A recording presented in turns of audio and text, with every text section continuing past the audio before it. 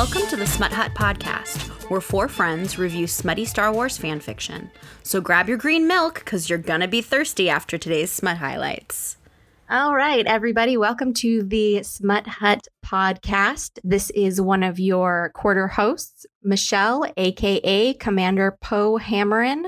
You can find me at Commander Capitan on Twitter, Tumblr, and on AO3, I am Indicative55. Hi, this is Kay. You can find me on Twitter, Tumblr, and AO3 as DRK, LDY, KAY, Dark Lady K. And I'm known in the Smut Hut as Blowjob the Hut. Hey, everybody. My name is Sophia. You can find me on Twitter as Lady of Rebellion or on Tumblr as Our Lady of Rebellion. But here in the Smut Hut, I'm known as R2, Give Me the D2. Hey, everyone. It's Mariana, also known as Death Dama. You can find me under that name on AO3, Tumblr, and Twitter. But in the Smut Hut, I'm known as a new hoe with a silent P. And we have a very special guest host with us today, Erin. She is part of our very wonderful Dumpster Fire family. Hi, this is Erin. You can find me on Twitter and on AO3. I'm the Skidly Boop. So that's Skid with two Ds, Boop. The Skidly Boop. And my Smut Hut name is Reylo, Canada. Ooh, okay. As if I didn't get away with mentioning my Canadian identity, what was the point? I know, right? How could you even live with yourself? But when I read it, I go, Reylo, Canada. Oh, Canada. I thought about doing the musical version, but I'm so glad that you're already doing that yourselves. Well done. The first thing I thought of You're was like, oh, Canada. Reylo, Canada. like Ray posing up against I don't know. She's got like maple leaf pasties and she's like dibbling herself in syrup. I don't know. Oh, Canada. I feel like that needs a picture. I'm not gonna lie. Someone with more artistic talent, please do that. Can we get Pro Porgo to do that? Somebody please send that to us. And you can find us at Smut Hut Podcast on Twitter, Tumblr, or, Gmail us, because we want Ray with Canadian or maple leaf pasties and, maybe Please some feel free to maple at leaf me tones. with that content. I want to see that so bad. Ben Solo was like creeping at her from behind a tree and he's like holding a hockey stick like very hard. To the And a snap. plate of pancakes in one hand and the poutine in another. like the hockey stick's like in his crook of his arm. What's the name of that coffee shop that Canada likes? Tim Hortons, baby. Yeah, Oops. he's wearing a Tim Hortons t-shirt. He's got Tim Yes. Hortons, yeah. Do you see Yeah, how much absolutely. we know about Canada, which is nothing? Listen, you No. know what? You've hit the broad stereotypes. You're on point. It's good. I'm actually up in Muskoka right now, which is like kind of Canadian cottage country. And so all I'm thinking about is all of the many wonderful Reylo fics that are set in Canadian cottage country. And I was joking about Aisha Ren's, Summer Heat? With Michelle earlier. Yeah. Just like, because I'm on an island right now in the lake, and I'm like, somewhere out there is a confined to his quarters Alpha Ben Solo with an ankle monitor. Waiting for his beta ray. He's Oh, brooding yeah. and pining. Yeah. I mean, man. there's a lot of Reylo. I mean, isn't that what the whole Platinum like house is for? Is that Pretty like much. Platinum's all about just like cabin Ben wearing plaid, Yes. doing manly things, Yes, just, like please. manly like forest things, and just like sweeping around for feet. Does this mean that this is our first international episode? Oh yeah, yeah. It This is. Oh my is gosh. an international cultural exchange. Yes, This is I most agree. exciting. absolutely. Cross Brings the everyone border. together. I'm so happy to be an international ambassador. This is excellent. Yes, this is our Canadian Reylo ambassador, y'all. Mhm. So, for Erin, we do have a couple of questions because she is one of the very lucky Reylos that got to go see Burn This. I did. Yeah, right. I did. All very jealous of because we we're are. all the rest of us are all out here in California.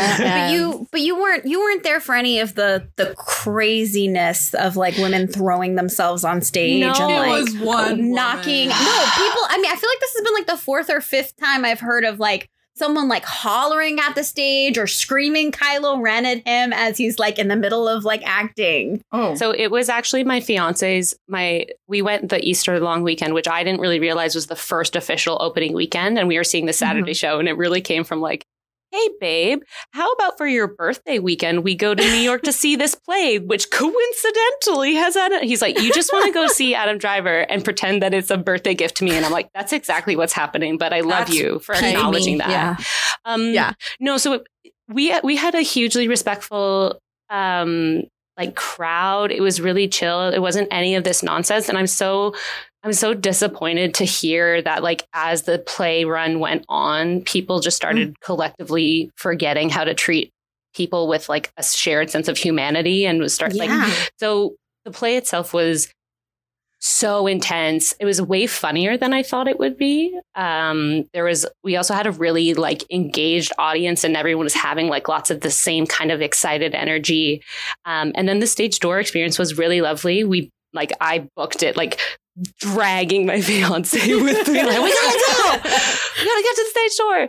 As they fast came as out. you can drag like a 6 foot tall guy. We were moving. And then we got to the stage door. Everyone came out. So I got my playbill signed by everybody. And Adam came out, and he had like just washed his hair. So it was like all like down, or it was great. And he came along. Those are my favorite. He like comes out just showered, and you're just like, it's that just showered look, baby. And Wait, Erin, did he smell good?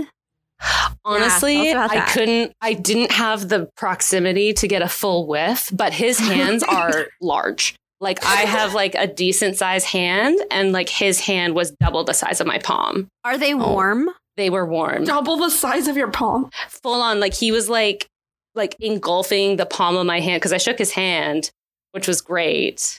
So I was watching Wreck-It Ralph with my daughter yesterday, the second one, and like he's holding something in his hands, and I was like, Adam, is that what it's like to be you? Because he's like, his fingers are just too big.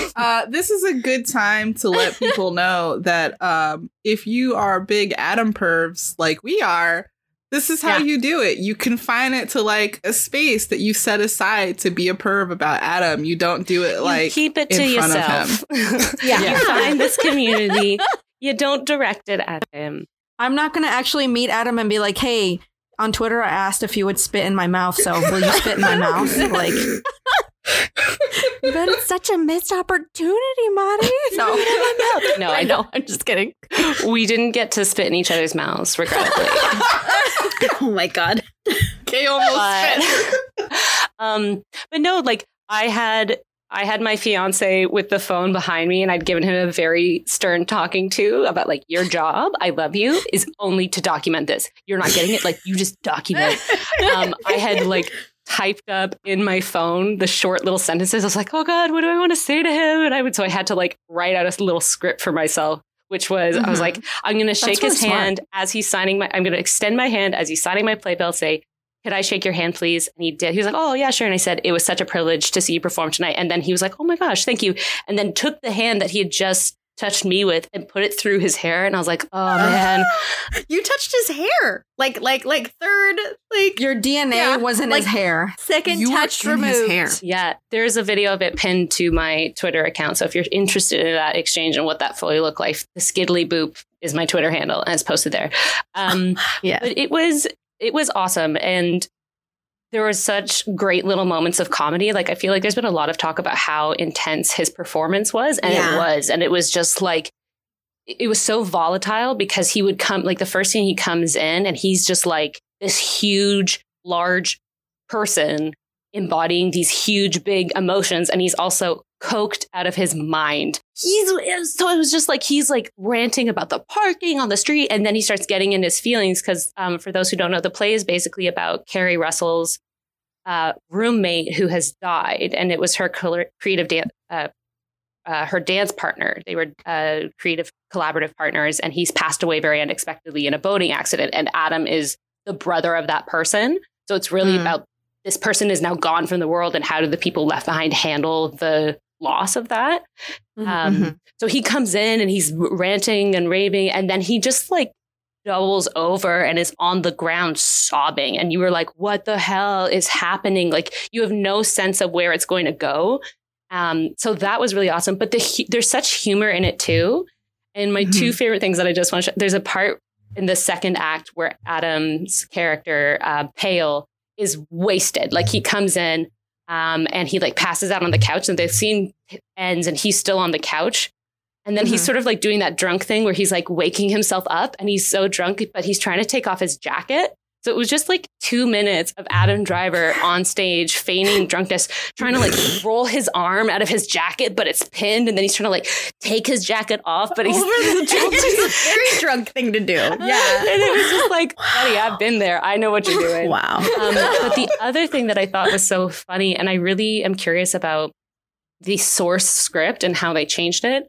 So Carrie Russell's boyfriend in the start of the play, he's a screenwriter, and he goes on this rant about like movies these days, and it's set in the 80s, and I think it was written in the 80s as well. He goes on this rant about like, oh, like all movies are garbage. Everything's a copy of a copy and all these sequels. And like, we're watching this in 2019 and be like, this is on the nose. And then he also adds, he's like, and I should know, like, I write for sci-fi movies. Sci-fi movies are the worst. And the whole audience was like, because Adam Driver's the Kylo Ren, he's in Star Wars. And I was just like, I bet you they either added that line in or changed it. Like, I wonder if it was like, when it originally was written, was it a line like, Westerns are the worst, and did they change it so they could have that Oh, big? man. It was an amazing experience, and everyone was really respectful, and nobody acted super crazy, and so he came out and signed more things. So just like treat actors at the stage door like they're people who just did their job and are really tired, and they don't owe you shit. Find your outlet somewhere else. They don't need the burden of your horniness or craziness. Like no one needs that. But yeah, Burn This was awesome, and I feel so fortunate to have been able to go, and it was really, really impressive. It was actually kind of exciting because when he was in front of me, I have like very tall family members, so I was like, you're not as tall as I thought you would be, or maybe I'm just accustomed to that. But he is still broad, like he is a large man, right? Quite large. Adam Quite Driver, large. a large man. A large man. That's literally all the coverage that they've done for Burn This. Like, how big is he? I'm like, y'all. Well, and I feel really bad for him. Like, okay, this may alienate some of our Reylos out there, but like, I'm not necessarily an Adam Driver fan. I'm more of a Kylo Ren fan, but like, I'm able to like separate the two. The difference between Kylo Ren and Adam Driver as like people. So I feel really bad for him. Like, just let him live his life. Like, ask him about his hobbies. Like, why does everything have to be about his delicious fucking chest that he shows off? And I mean, like, granted, like, he showed off his chest in Girls. So, like, yeah, we can have a conversation about that. And more. Yeah. Yes. But I'm just like, and that's the same thing I feel about, like, why do you always have to ask Daisy Ridley about how large fucking Adam Driver is in every interview? And I read this whole interview. I don't know what interview. It was recent. And the interview was really good. They asked Daisy about Ophelia. They asked about what's going on with her work. And then the last question was, well, is Adam Driver really as big as like everyone says he is? And I'm like, don't do that. Why don't you go see his fucking play? Well, now and the playing thing is and that, figure like, it out for yourself. This isn't the first time we've been asked this. Like, we all know Adam Driver is big. Like, you literally could probably go online and be like, can I have the dimensions of Adam Driver's suits? And you take a fucking tape measure and you put it up against a wall and you say, okay, he's 38 inches wide from shoulder to shoulder. Okay, that's giant. And then you get some butcher paper. Yeah, I don't need to ask. It's not like we'd ever ask. Adam Driver, is Daisy Ridley really as tiny as she looks? Which is also BS because Daisy Ridley is like my height. She's like 5'8"ish. Like, that's okay. That's another pet peeve that I could get into about how like Rey is always made to be like super tiny in a lot of fics. Standing next to Kylo. And I'm just kind of like, but she is big girl. And at the stage door, so he was, like shaking hands and people were giving compliments. But the person that he engaged with the most was somehow because I was like, oh God, Adam's coming and he's so close to me and I have to keep my shit together. But the person that he engaged with the most and had like the lengthiest conversation with was the one who was ended up talking to him about his charity work through ATAF, which is Arts in the Armed Forces. And instantly he was like, oh yeah, it's called ATAF and like, it's just like, oh, look, you learned something about his interest. Exactly. You treated him like a person. Yeah. He's not one-dimensional. Mhm. Yeah. Like the, suit that you could cut out of butcher paper with Adam Driver's suit dimensions and just tape it to your wall in case you ever have any questions. What are those Japanese pillows that you can buy with like people on them? I don't know. What are they called? I feel like there's a name for them. I don't even know what Japanese this body is. pillows, no? They're called love pillows. Mari, what do you mean you don't know what these are? Oh so my you God. can get body pillow like pillowcases Yeah. that you put on your body pillow that you slide on and you can snuggle with whoever you want. It's a body pillow case with a person's face on it. So, and they're Japanese and I don't know what they're called. I've seen a lot of anime characters. Dakimakura. Okay. All right. So there you go. The There end. it is. The more you know. Mhm. Michelle, would you like Okay, to next. move us on? Yeah, I was just going to say. All right. So, kicking off our reviews for today, I am going to be talking about a fic called Like Sands Through the Hourglass. This is by Gino2, who is Gino Nabbit on Twitter and Tumblr, and Gino2 on Ko-fi and AO3. It is a fairly short fic. It's 5 out of 5 chapters, and so complete. And it is, I mean, it's kind of an AU. Technically, it's like in space, and like First Order and Resistance and everything are still in play. The summary is: someone is anonymously posting smutty Reylo fan fiction on the First Order's intranet. Everyone is reading it. Kylo Ren finds it. It goes about how you would expect. It's such a good, accurate summary. It goes about as well as you'd expect. Is my favorite part of that summary, and it's just a treat. Yes. There's one of the warnings that the author gives is inappropriate use of fruit. True. Wait, is there some Frussy in here? Oh my God. Does anybody know what There's Frussy is? What is that? Okay, I can't believe you're saying Oh that wow, word. we could have this whole conversation about how do you supposed to say it? How do you say it? No, Am I not saying it right? No, that's not. No. It's the fact that the word is coming out of your mouth into a microphone. That's one of my favorite fics. It's one of my favorite fics is the fic where Kylo's penis is a fruit. And Rey's like really attracted to the smell the fruit is emitting, and they have sex. And Kylo's fruit is great, and it's called Frussy. And so every time anyone says there's an inappropriate use of fruits or vegetables, I think of Frussy, and it's amazing. And there's a GIF. I can never find it when I need it. There's a of GIF, this of course. person like massaging a like flowering thing in the rainforest, and they massage this thing in the rainforest and like water just like drips out of it. And Oh I'm my like, God. you need to see Sophia right now. She's like squirming in embarrassment. I just You had to take her glasses off We for have this. read Reylo. We have read Kylo and Ben fucking. It's not the point.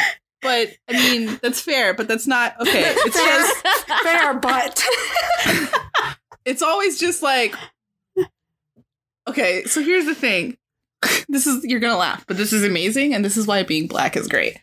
Watch how I connect these two things really quick. Oh God. Okay. Oh God. I'll try to make this quick. oh, I have never heard the word Frussy. However, I knew exactly what it was when Kay said it because there in AAVE and in like black what's the word I want here for slang culture. yeah. We have we've taken the word pussy and we've just taken the USSY and we've just like put that on Elsewhere. the like back of like whatever word that like we've decided has become like quote unquote the pussy in that situation. So Oh my for God. example, I think for a little while there was one that was popular that was bussy or like bussy, and that's like boy pussy, and it's basically like a reference to anal sex, which is awesome because anal sex is like we should talk about it. And then there was also Frussy, which is throat pussy, which is oral sex, which is also a great thing that people do.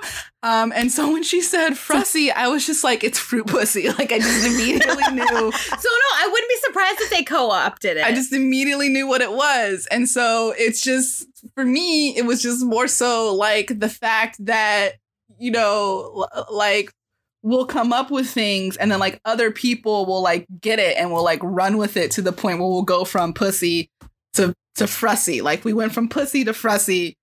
And I immediately made that connection because AAV is a powerful thing. So I just AAVE is the backbone of like pop culture. So, like social media pop culture. So I just really wanted to. And now it's like going to be added to our list of tags in AO3. Yeah, I just really wanted just to the fact that you already knew. You're like, I don't even need you to explain. Yeah, I know. I didn't mean to derail us. It was just I did the derailing. Okay. It was mostly just like I heard a word that I'd never heard before, but I knew immediately what it was given the context, and I was just like, oh my god, we're here. We've arrived. It's relevant because it's Kylo practicing going down on Rey with a melon. Oh, someone did a fan. I think it was maybe is it Selicit? Someone has done the artwork of that moment, and I came across it. And it's like of him cradling it afterwards. Go on, right? Oh, yeah. I found the one where he's like eating that melon and also working his dick. Eating that melon. Eating it. Oh my god. He's getting the tongue to deepen, as one might say. So the other warning that this fic has is it is a loss of virginity fic. So that is something to be mindful of. What I liked about it is that, okay, so this is the premise of the story. Kylo basically notices that everybody in the First Order is super distracted, and he kind of like waves it off as them being tired because they've had a lot of battles going on. There's like a lot of stuff going on. Everybody's busy.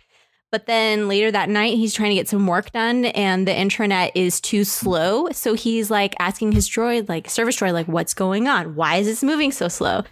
And he finds that it's because everyone is reading this story that's written by the ultimate ginger, and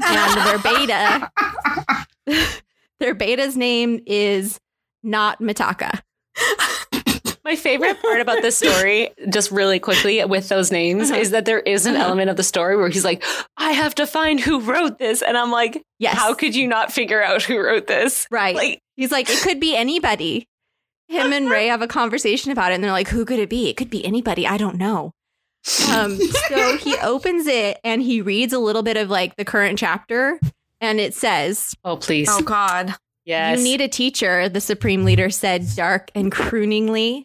His large hands started to stroke his 10-inch monster dong, already super hard and stiff between his legs. Monster dong? Oh, wow. Monster dong.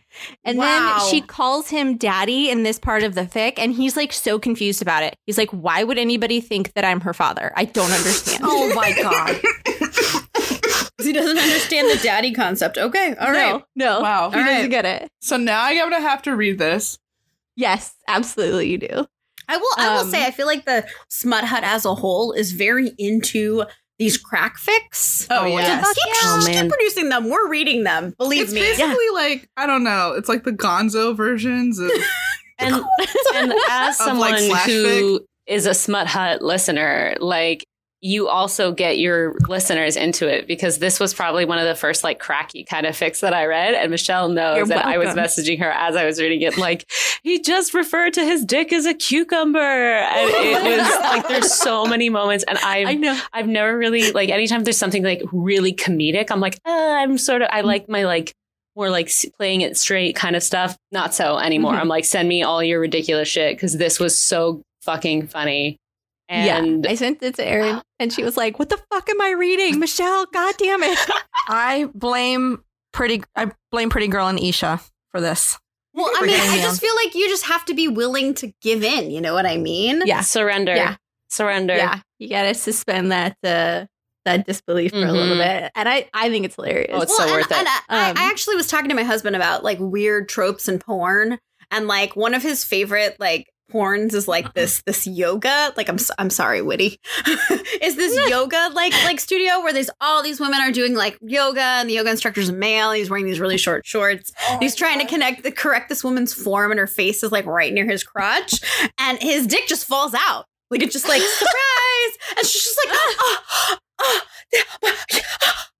and he's just like, what? I'm trying to correct your form, and I'm just like, We just need to bond over how much just the human race loves humor and finds it sexy. The end. Mm-hmm. Yeah. If you want to talk about that, I mean, are you done, Michelle? Or did you want to? No. Oh, no. Okay. I got more.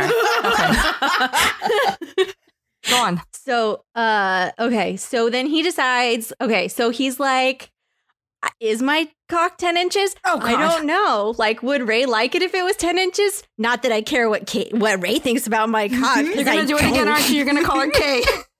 Yeah. It's fine. I always call Kylo K. Like, It's and fine. all the time. Kylo Ren, I don't mind. You can Kylo all Ren. call me Daddy if you'd like. Oh Yes. my goodness.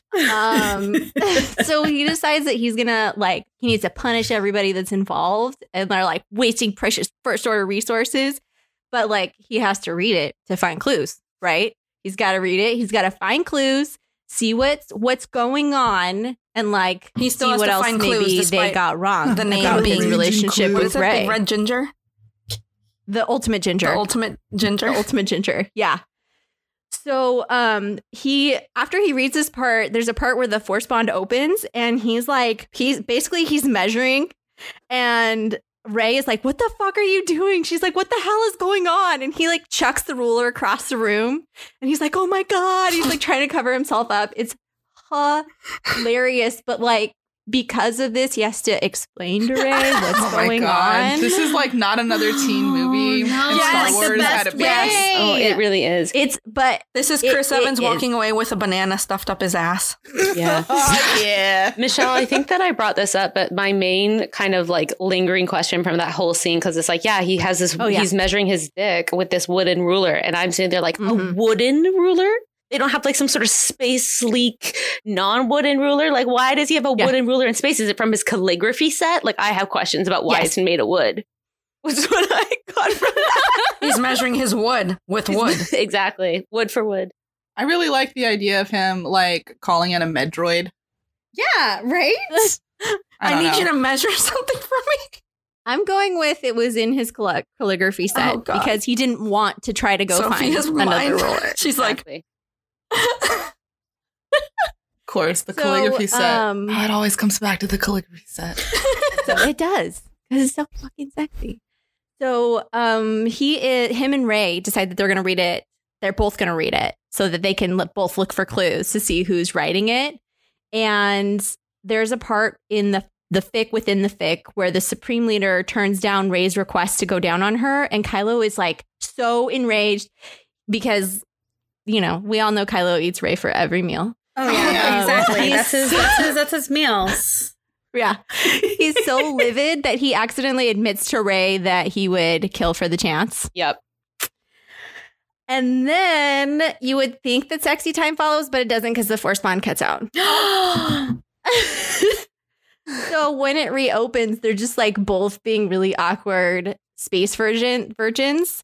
And they eventually work things out, but they are awkward space virgins who only have really badly written porn to go off of. And it's much more awkwardness and kind of hilarity ensues where the first time that he's seeing her fully naked and he's like, I thought you'd be bigger. He's like, I thought your vagina would be bigger and maybe tentacles. Yes. What do you mean I don't put eggs inside of your vagina? Hi, I see you, pretty girl. Anisha. This is how you know that the Star Wars universe has zero comprehensive sex ed policy. That's how you know Right? the It's tentacle true, that's mention. true. The First Order Yeah. really needs to get on top of that. They really ought to. Kylo Ren. Yeah. I feel like maybe I like to got think really that maybe real all of a sudden. I like to think that maybe as a youth, a teenager, he probably got some idea of sex education from his uncle Lando. And since Lando just loves to humanoids are not required for him, whatever. How is it with humanoids? Because my uncle did not, Yeah. Right after that, he went off to Jedi school and then was like, oh. Okay, I need someone out there to write I feel like Ben's is gonna be longer, but all of the memories in Ben's life in which some adult tried to tell him about sex. And then Ray just has a very clinical understanding from one of the Holovids. old, or one of those old data stations on like a ship that she was stripping. So she just has like this very clinical understanding. The sperm gets to the vagina, but like no understanding of like barely how it gets there. Yeah, but also even better, like because it's a data port, there's also like tons of also information about sexual reproduction between other species. Yeah. Whereas, you know, maybe Ben knows like a little bit about that, but like I really love the idea of him like getting stuff from Han and getting stuff from Leia. And like maybe Han and Leia kind of maybe even get in a fight about it because they end up actually referencing the first time that they had sex. And Ben is just like, no, I have to get the fuck out of here. And then, and then, no, wait. And then like we also really, really need, and I cannot stress this enough, we really, really need a conversation between Ben and Chewbacca. Yes. And Shira? Yes. Yeah. Real quick, No, like Chewbacca speaks Wookiee the whole time. And Ben is just like, the only context we have is like how Ben responds. And he's reacting, like, he's like, I don't think human females will like that. And then like Chewbacca makes a noise. But in the end, it's and then Ben is like, well, I mean, if I ever get the opportunity, and he's like, if I ever get the opportunity to try, I guess I'll let you know. But I'm probably going to go to Jedi school. So. Yeah. Oh my God. And I want to read that. It's either me or your father gives you this talk. I just want to put it out there though, if like y'all ever have like for you, Sophia and Michelle, Kay, Erin, and even the listener, like if anyone ever has like an idea of a prompt and you're just like, I want someone to write this, the account on Twitter, Reylo_prompts, which is Reylo fic prompts. They're really good at like, I was talking to them yesterday and they were like, if you ever have a prompt that you want like out, just tag us and we share it. So that's awesome. That's great. So for this fic, I have 2 smut highlights because I have one from the fic within the fic and one from like the actual fic. Which one do y'all want first? Fic within a fic. Okay. Yeah. He says, and now I'm going to fuck you. The Supreme Leader said, hard, right in there with my huge dong. Yes, please. The scavenger Rey opened herself even wider for him. Bigger than even an enormous sarlacc pit. She was so wet by now the Supreme Leader couldn't believe his eyes. Do it now with your huge dong. Oh, God. Oh, my God. With a loud cry of pleasure, he sticks his supreme sausage in her and fucks her hard. Supreme sausage. Hashtag supreme sausage. That's something that you can order at Taco Bell, right? For breakfast. Oh, wow. Oh, my God. The ultimate ginger. Hux. Who? Her love tunnel is wet, and it squeezes him like an imperial trash compactor. Some of the things that came up with to like reference either vaginas, oh my God, boobs, or penises is just hilarious. I mean, she most of the time just calls it a dong, but it's God. When you're reading it, you're just like, oh my God, this is the funniest fucking thing. So good. So then, after the outburst by Kylo about him being enraged about what the fic got wrong, and then the Melon experience, him and Rey finally get back together. And he says, I want to show you. He gasps wetly against her skin. He turns his head to the side and presses the hot, needy kisses to her inner thighs. Her toes curl at that. I want to show you how wrong the story was about so many things. He's kissing her hard, needy, and desperate now, like he can't get enough of her. His lips and tongue proving to her in a way words will never say that he wants this and more.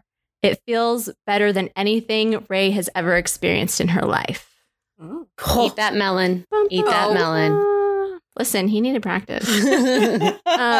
So just my few last notes about this fic. Throughout the fic, there are mentions of fan art, like from the fic within the fic that the Ultimate Ginger is writing. So meta. And it actually exists. It actually exists. Somebody actually did like these little rough sketches, and it's hilarious. And Not Mataka is writing a companion fic called Daddy Issues in the fic within the fic, and it actually also exists and is linked on the AO3. Oh, amazing. Yes. And there is a second fic in this series, and it is just called Epilogue 18. It serves as an epilogue for both the actual fic and the fic that the Ultimate Ginger is writing. Yeah. I will also add the Ultimate Ginger, like within the fic, the author's notes that come from the Ultimate Ginger are so fucking funny. Good. And they just add that extra layer of like, oh, we've read these author's notes before elsewhere in other forms, but the fact that they're included just really adds to the whole experience of like, we're reading a fic within a fic. I just love how meta it is. Yeah. So fucking meta. It's so good. It's hilarious and awkward and cute and tender. And I really love the way that Gino writes them having sex for the first time, because while the whole fic is just really silly, she handles that part with care. Mm-hmm. I know. I noticed that it was very like tender. Like he's giving these like sweet kisses and saying, "Let me show you how wrong the fic was." The way you read it, like it felt very tender, Michelle. And it's really short and it's like really entertaining and super explicit. So if you're looking for a short, funny, explicit, but also tender fic, cracky fic, I highly recommend Like Sands Through the Hourglass by Gino. Yay! And I just wanted to mention really quick, Erin brought up earlier Sulin Chen, aka Selena, on Twitter, who I love because I will forever credit her with getting me into Go I Know Not Whither to Fetch I Know Not What. It was one of her art pieces that I saw and I was like, I need to be reading this fic. Is that Slip Going Under, who's a fucking boss, sent us some pins that are going to be going on my jean jacket for celebration. They're so good. Feature Sulin Chen's art. Oh my goodness. From like the No Good, Very Bad Day and some other ones. So I just wanted to give a shout out to those two Reylos really quick. Does she have an Etsy? They are amazing. Or is those custom? No, she doesn't. I asked her, I was like, Selena, where can we get these? And she was like, I have no idea. Kate Slip Going Under was just like, I'm going to do this. Oh, wow. Major thanks to her for sending them to us. Right. Major thanks to her for sending them. They are gorgeous and I love them. You can commission Selena to do fan art for your stuff. I know she's very reasonably priced. So I would say that it's definitely worth your time if you are an author or even just a fan. Like, hey, this fic was really good. I really liked this part of it. Can you draw me something?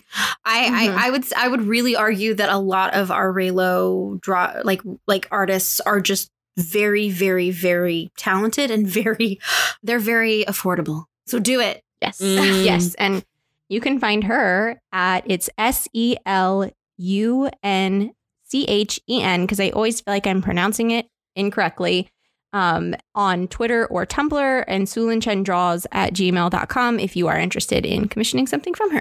So going with the theme of like cracky, awkward, tender, like, which, you know, earlier Sophia mentioned like not another teen movie, and now I realize why I love crack like fic so much, because I grew up watching American Pie, Not Another Teen Movie, like you name it, awkward virgin movies. Like, it's a fic by Kylo Trash Forever on Tumblr and Twitter. She's KTF_Reylo, and on AO3 she's Kylo Trash Forever _Reylo. And it was actually a fic prompt that she saw on the Reylo fic prompt account that I brought up earlier. And it was about like friend fiction. Basically, Ben, the prompt was that burgers. Yeah.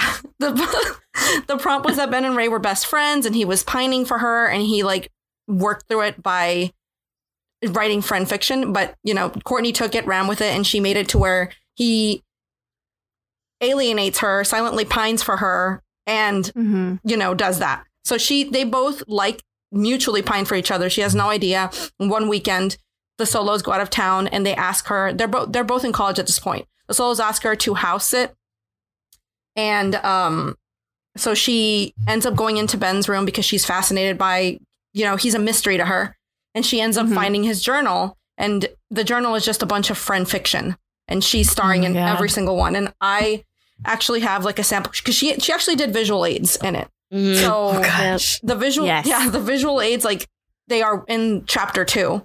And this is the first one. He writes about, apparently he's a furry, because he writes about her sucking his dick while she's a cat.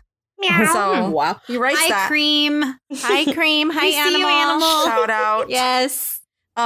And so he writes, this is Ben's friend fiction.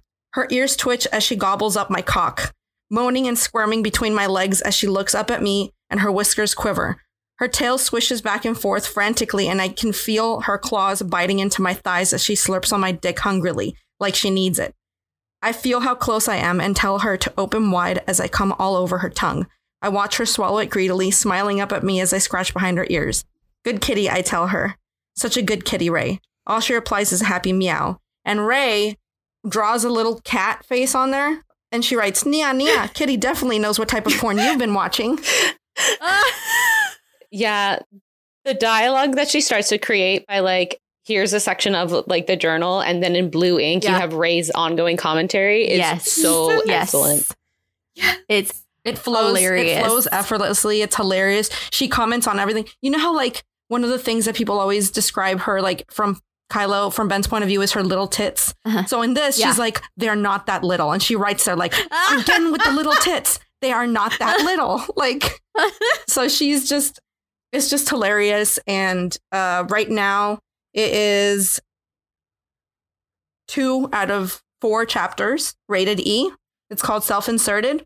And it's, I love her summaries because they're very brief and they get to the point, in which Ray finds out in a very strange way that Ben Solo doesn't dislike her as much as she first thought. So yeah, it's when you were first telling me about it, Muddy, I had just watched the episode of Bob's Burgers where Tina reads her friend fiction out loud at school. And I was like, this is all I can imagine Ben Solo doing now. Being like this awkward teenager reading his erotic friend fiction. Right. Out loud. And like That's pining. cool. Just. Yes. Anyway. So that was that. And it's just, major shout out. Yeah. Mm-hmm.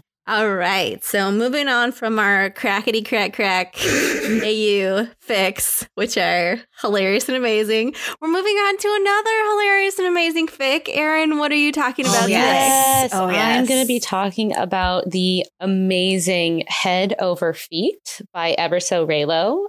So that's on AO3. It's Ever So Reylo, and there's dashes between the words.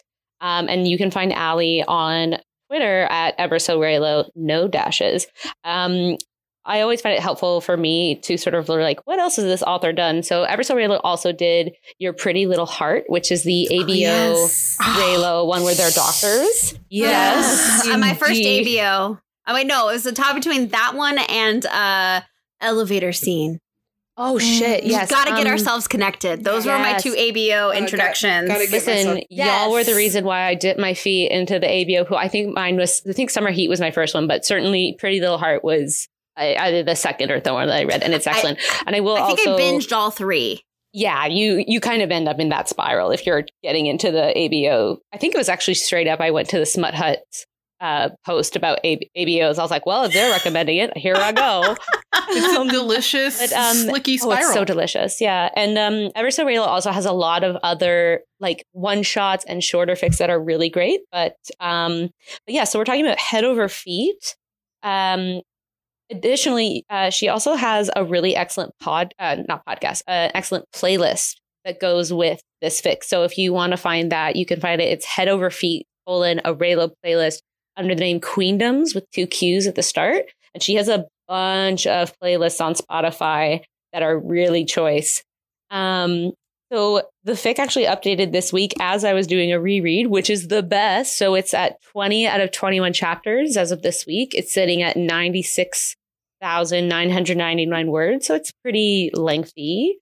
And I think she's saying that there's just the epilogue left. So Head Over Feet. The modern AU, it's a university setting. It says in the tags that it's a teacher-student relationship, which I would just kind of correct to like it's more a grad student and a PhD supervisor. I myself am a teacher, so anytime I see teacher-student relationship, I'm a little like, oh boy, because I get a little nervous with that. But there's not really that power play doesn't really come into. Yeah, because he's not even her advisor, right? Exactly, he's not even her supervisor. And she's older. She's not there. She's a grad student. Yeah, I think the age difference. He's 36 and she's 26. Yeah. So the summary is as follows. So in the summary, it says, "Is it working for you? Maybe it comes out a little needy, but Rey tells herself that it's only because of how low she has to pitch her voice to talk to him. Or do you maybe want to fake break up? Ben doesn't answer for a second. Then, just as Dr. Phasma takes the mic to thank the speaker and ask the audience if anyone has any questions, Rey hears him say, no, I don't want a fake breakup. They're not dating for real, right? Question mark. Dun, dun, dun. Dun, dun, dun. So this is indeed, just go through some of the tags and warnings. This is indeed a fake/pretend relationship. Yes. Yes. We've also got, so in the tags, we've got miscommunication, misunderstandings, jealous, emotional hurt/comfort, mutual pining. And boy, is there ever mutual pining in this fic. We also have emotional constipation, accurate, and, and explicit sexual content. Excellent. Ali is ever so Reylo, and she does a really good job of providing content warnings for when, as they arise throughout the fic. So I'm just going to touch on those so people kind of know going in. So this is at the end of chapter 1, but it is a good summary of what the plot is as well. So at the end of chapter 1 in the notes, she writes, content warning contains spoilers. In this fic, Rey kisses Ben without asking for his consent once. Moreover, she enters a fake dating relationship with Ben because she is a victim of workplace sexual harassment. Hux has repeatedly asked her to go out with him as she does not feel comfortable reporting him / is afraid that he will retaliate if she turns him down. So she decides to pretend date Ben instead. Sexual harassment in academia and in the workplace in general is an important issue, but this fic is not going to deal with it with the seriousness it deserves. Please decide whether you want to read accordingly.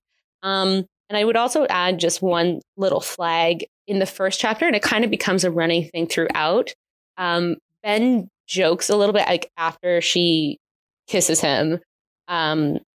First of all, it's hysterical because it starts with like they are kissing because Hux was coming down the hall and Rey's like, I was supposed to be on a date, so I'm just going to kiss this dude who happens to be Ben. And then he starts to walk away. He's like, did you just kiss me? And she's like, no, I didn't kiss you. And he goes, oh, okay. And literally starts to walk down the hall because he's so flustered. And then he turns to her like, are you sure you didn't kiss me? And then that's when she goes like, yeah, I said I did. And she's not totally forthcoming about all the backstory about Hux and why she kissed him. So Ben makes a crack about, okay, well, I guess I'll just see you in the lawsuit, in the Title IX lawsuit that I'm going to file against you. That's my favorite conversation that they have is this whole conversation about the Title IX. That's like the joke. Yeah. The joke is this Title IX. It's so great. It's so great. So the first time it came up, I was like, ooh, okay. But then it just becomes a part of their banter and almost like their commentary on the absurdity of their own situation, which I end up really liking, but just like a heads up there. And the other warning I wanted to toss out there comes in chapter 14. She does give a dubcon warning. And it's while Ben is going down on Rey, she asks him to stop, mostly because she feels like she should be doing something for him since she's the one who initiated the sex. But Ben doesn't comply immediately. So that's one warning for you. And I would also add that in chapter 14, kind of for all intents and purposes, it's a Virgin Rey situation. It's like I think mentions that she's had some sex when she was like in high school, but that was like 10 years ago. So it is a bit like fumbling and he feels like, oh, I shouldn't do this. You're basically a virgin. She's like, no. They work it out and then they bang it out. So it's all good. They work it out and then they bang it out. So what I liked about this is a fake dating AU, and I would argue that it's one of the fake datingest, most mutually pining fic I've ever read I've read in quite a while. It almost has this like Inception like layer of we have to go deeper into the fake dating, which is so fascinating because as one could expect in a fake dating fic, it's mostly from Rey's point of view, but then in the later chapters, you do get some of Ben's POV as well. But in around chapter 8, she's in a cafe having one of those, oh no, but even though we're fake dating, what a disaster it would be if he now found out that I'm in love with him moments. And so she's saying this to Finn, like, no, like this is supposed to be just chill, but now I actually love him. Only Ben's standing right behind her as she confesses this. And it ends on a cliffhanger. And I was freaking out. I was like, oh my gosh. But to cover her ass, she lies. And she's like, oh, I wasn't talking about you. I'm in love with another person.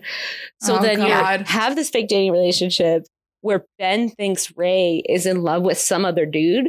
And then in the next chapter, or almost in the next chapter, Poe, who's Ben's friend in this, he mentions to Rey, like, oh yeah, there's some girl in the program that Ben has been into for ages. So not only do you have their fake dating, Ben thinks Rey's in love with someone else, but then Rey starts to think that Ben is also in love with someone else, even though he's fake dating her. And honestly, it feels like reading this feels a bit like watching a horror movie. Like truly, because the way that you get tension in horror movies is because the audience has more information than the characters in the movie. And it's just like you're waiting for them to get on the same page. And so when they keep saying shit like, oh, he'll never be into me like that, it feels like they're basically saying we should split up and look for the killer. Like, let's have sex. Like, honestly, all those moments. Yeah. Allie does a really great job of creating those barriers for like these idiot lovers to get over. Because Poe is like, oh yeah, I'm so glad that you guys are finally together, because Poe assumes like, oh yeah, of course Rey is the person that Ben was pining for because they're together.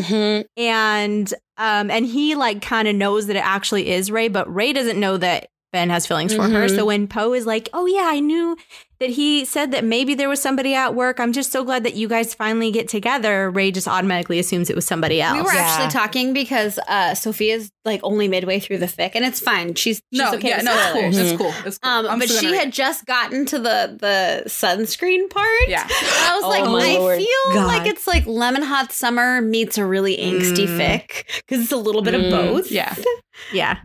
One thing I will also say before I give you the smut highlight is, I don't know how you consume your fan fiction, but I tend to be scrolling hardcore on my phone. And the highest praise that I can give in my bed. Exactly. Yeah. The highest praise that I can really give this fic is that every moment is so laced with tension and this, like, it's like the horror movie, like, oh, when are they going to realize? And to the point where it's the type of story where you're going to slow down your scrolling, because you're just like, oh, I need to savor each and every moment of this. And it's just like you delay. Like, let me go back and make sure I got this last part before I go on. Yeah. Exactly. And there's a lot she peppers in, like, even before we get this one, there's always these little moments of, like, particularly Ben always reaching for more.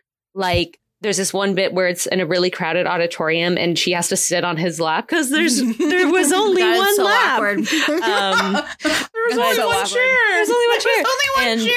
And she makes a joke about fake dating, and he has this where he squeezes onto her a little when she jokes about fake dating. And so us reading into it, it's like, it's because he doesn't want to be just fake dating you. He loves you. Yeah. And he's always just kind of like pursuing her. And then it has my favorite kind of extra trope that tends to come with fake dating, where it's like other people commenting on what they're seeing. So like they're at the gym and she has to kiss Ben because Kadel is watching, and Kadel says, I'll be honest, I got the quote here. She's like, I'll be honest, I didn't really get what the two of you had to begin with, but now that I've seen the way he stares at you, it all makes so much more sense. And you're like, oh. And Rey's like, huh?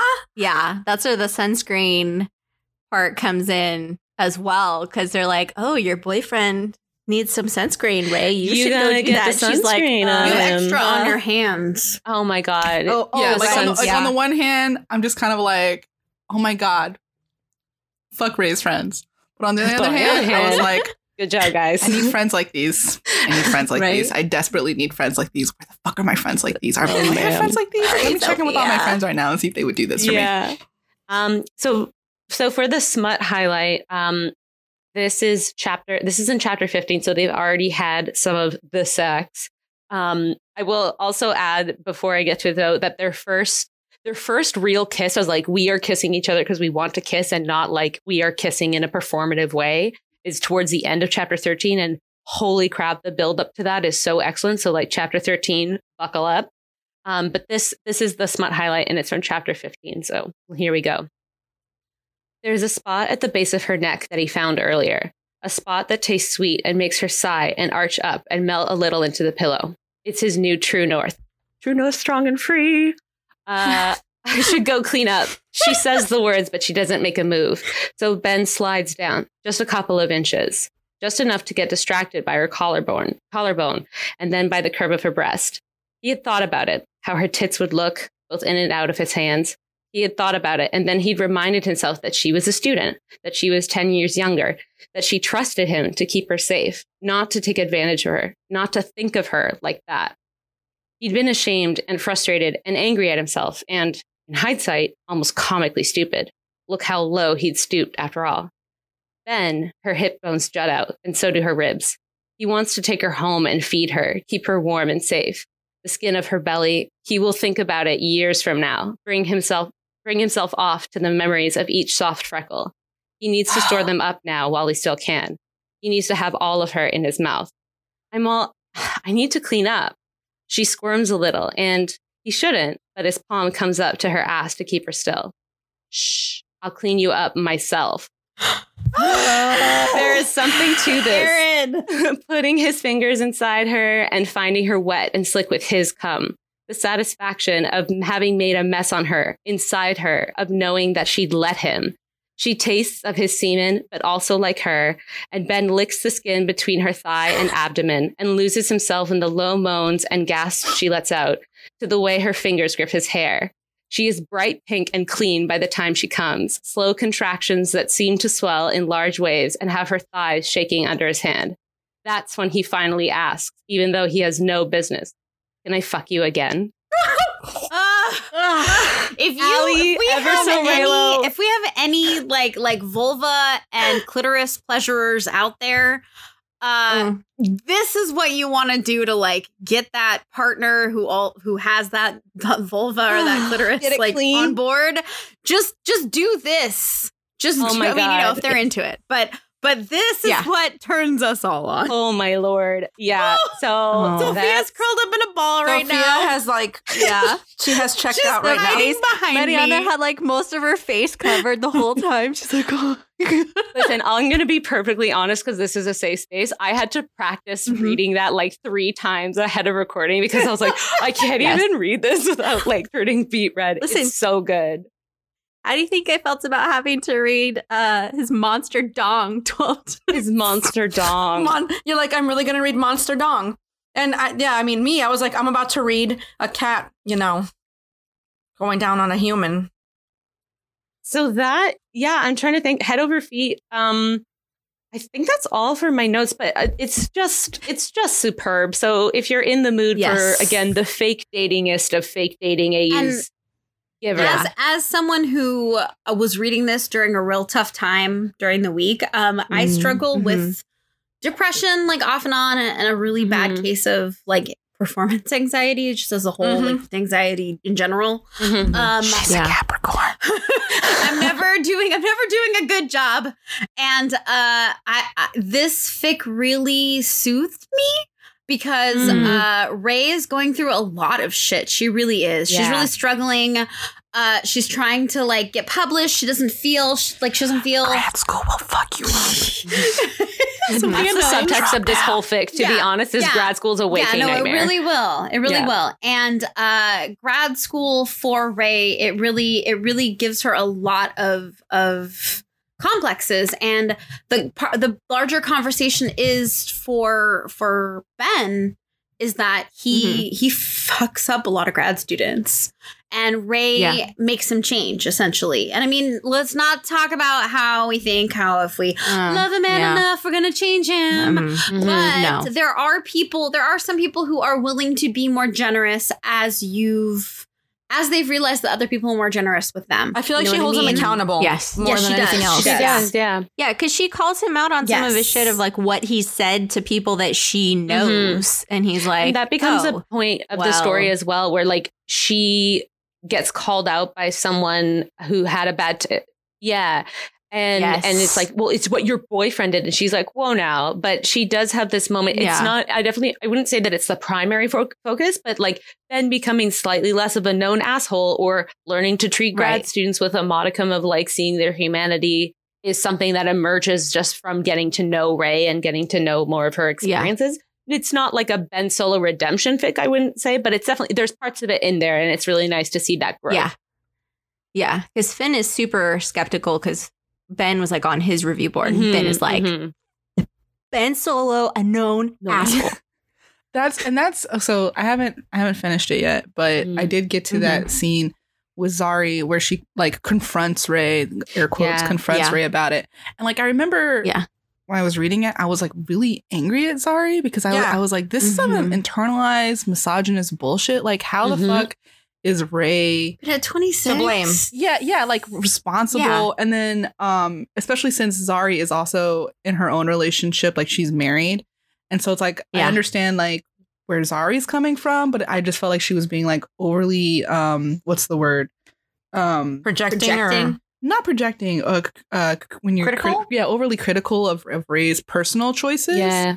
Right. But then at the same time, when they talk about having solidarity, it's like, okay, yeah, there are women and non-men out there who date cis men who are terrible to other people, even if they're not terrible to their romantic partner. Yeah. And it's just like, oh, yeah, okay, actually, yeah, like the more I think about it, like where's the middle ground? Yeah, like, that's really interesting.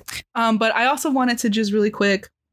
So when I started reading Head Over Feet, I was reading Ever So Reylo's notes and how she was inspired by another fic called The Place Between on AO3. Star Trek one? Yeah, by Cy Signy. PSICYGNI. And the fic is called The Place Between, and it's a Spock Uhura fake dating fic. And I'm only like maybe a quarter through it. It's 41 chapters. Yeah, but I just wanted to give that a quick shout out. So I guess this will be my fic shout out. I just want to give that a quick because it's like, okay, I like here's like this is like the dumb thing that I do. I'm just like, oh yeah, like Reylo fan fiction, but then I forget that there's fan fiction for other shit that I also like.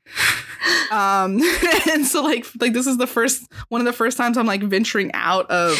Is it Reylo a Spock Uhura from like the original TV series, or is it more rooted in like the reboot? It's from the new J.J. Abrams movies. I think it appears that way. Okay. And they're written like you can really see the influences that Ever So Reylo is nice.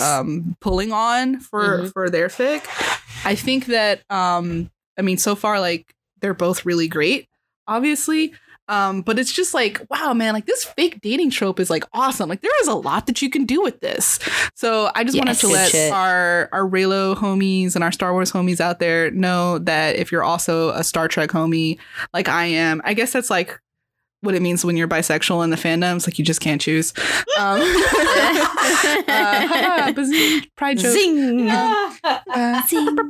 It is still June. But yeah, so I just want to let y'all know that if you start reading Head Over Feet and you like it, then I think that you're also going to really like The Place Between.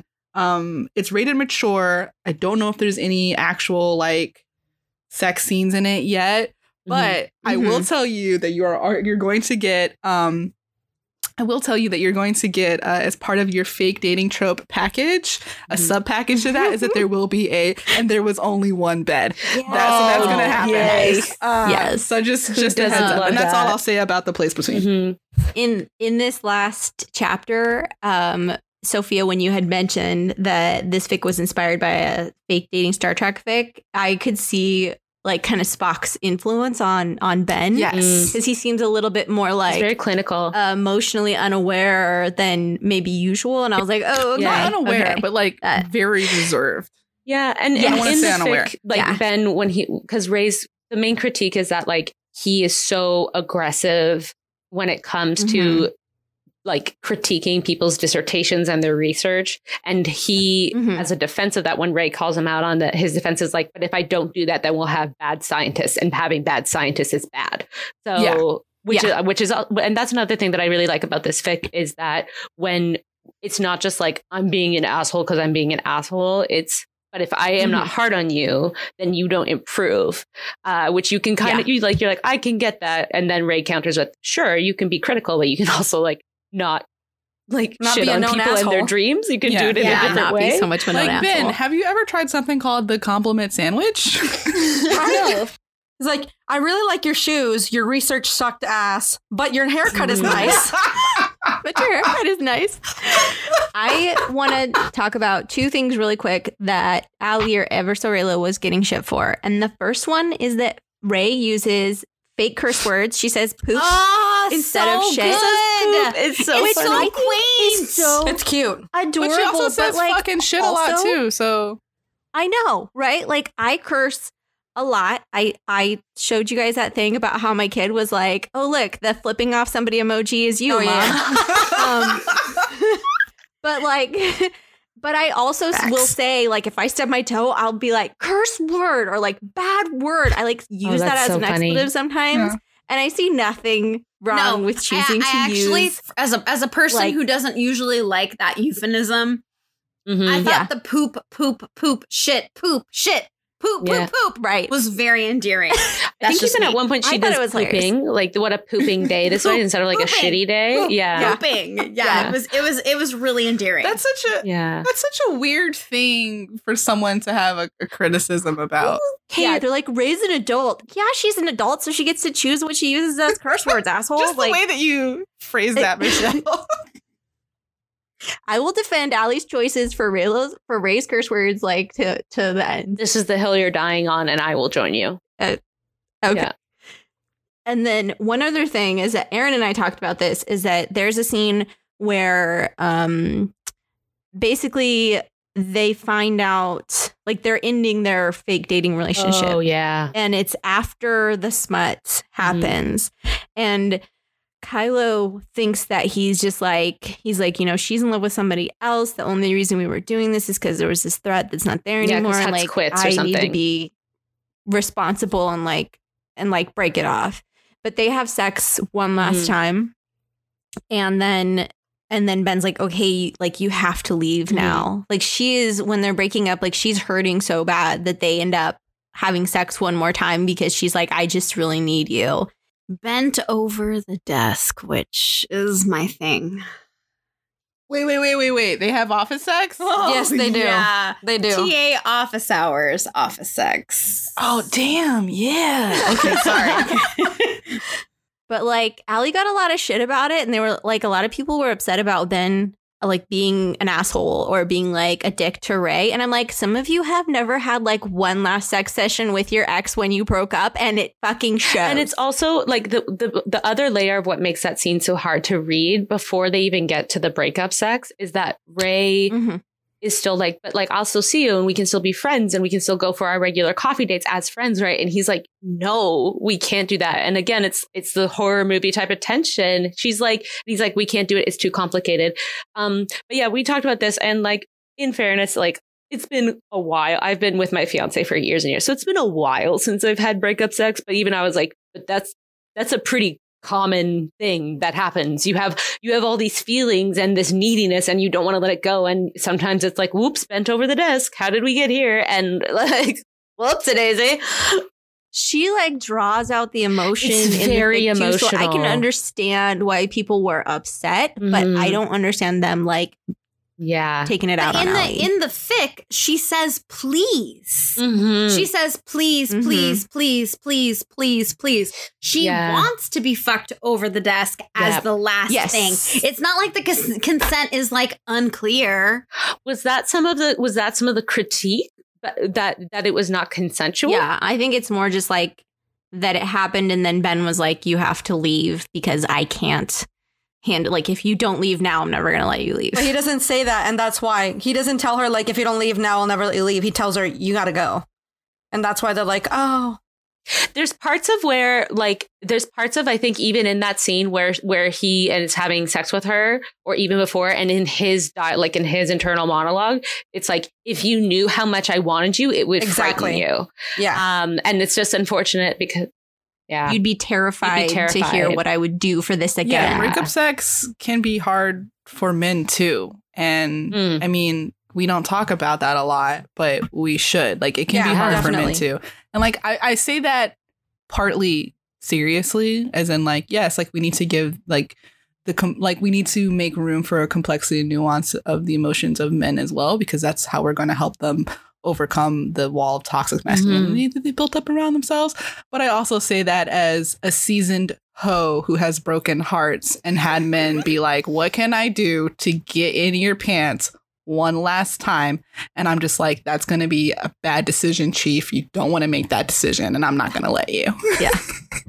I think it really resonated with me because I've been in this situation where like me and an ex broke up, but like it was kind of like it just wasn't going to work out, and not that we weren't compatible, and not that we didn't like care for each other, but that it just wasn't going to work out. And it was like this one last, and it was like, for me, it was like what I felt like we both needed. And so when people were like, Allie, like, what the hell is going on? Why is Ben being such an asshole to Ray? I was like, listen. That's why you said the whole, y'all have never had a messy breakup, and it shows. Yeah. It shows. Some of y'all have never had like one last like sexual encounter / breakup sex with your ex, and it fucking shows.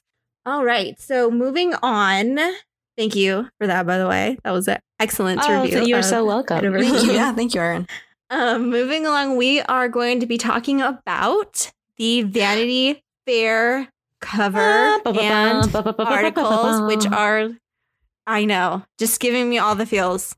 Give us all the feels, all the hopes and dreams. I know we're a little late, and Mariana and I had quite a ordeal trying to find them. Mariana had some incompetent Barnes & Noble employees, and apparently Barnes & Noble is doing so poorly that they decided that they're just going to keep putting shit just on top of shit. So, like, I'm looking in, like, the men's interest area, and I was like, how come I can't find the new Vanity Fair covers? And he's like, well, they're going kind of like hotcakes right now. So let me go over there and see. And he walks me right over to the men's interest area and pulls them off. They're right in front of my face. And I was like, why are they in the men's interest area? And he goes, no, look. And he points to, do you guys remember those labelers that like you type on a little computer and like a quarter of an inch like piece of tape comes out? Oh, label maker. Literally that was typed in, and it was like fashion / general interest. And I was like, but that sign says, he goes, no, you need to look at this sign. And this sign yeah, but the giant ass sign above everything. It's like a half an inch thick. Fuck that. I was so mad.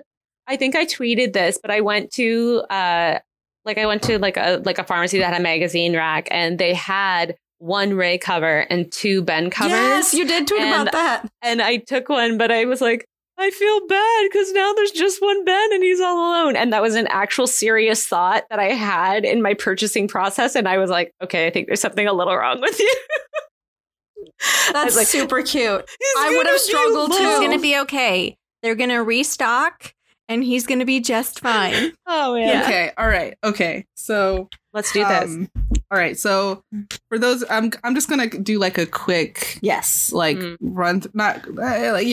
And obviously the other host and our guest host, Erin, can chime in as they like. So, you know, the Vanity Fair covers, I'm sure a lot of people have already seen them on Twitter and Tumblr and other social media. Yes. And who is it? Michelle, you were just saying earlier how like when you realize the covers fit together that you were just like, oh, I fucking lost it. And Woody goes, maybe that was just an accident. No. I was like, fuck you. No. Go to hell. Okay, listen. I don't know a lot of things. The hell do you know? I don't know a lot of things. I may come across like I do, but I don't. But one of the things I fucking know is that Annie fucking Leibovitz, okay, does not make fucking mistakes. Yeah, she doesn't just do things. All right, she was a woman. These things don't just in fucking photography. happen. Yeah, right. You know, starting out when being a woman in photography and being taken serious was like that wasn't like a common thing. So like, no, fucking Annie Leibovitz does not have time to just do shit. Okay, so. The piece is it's written by Lev Grossman, and as we said, the pictures are by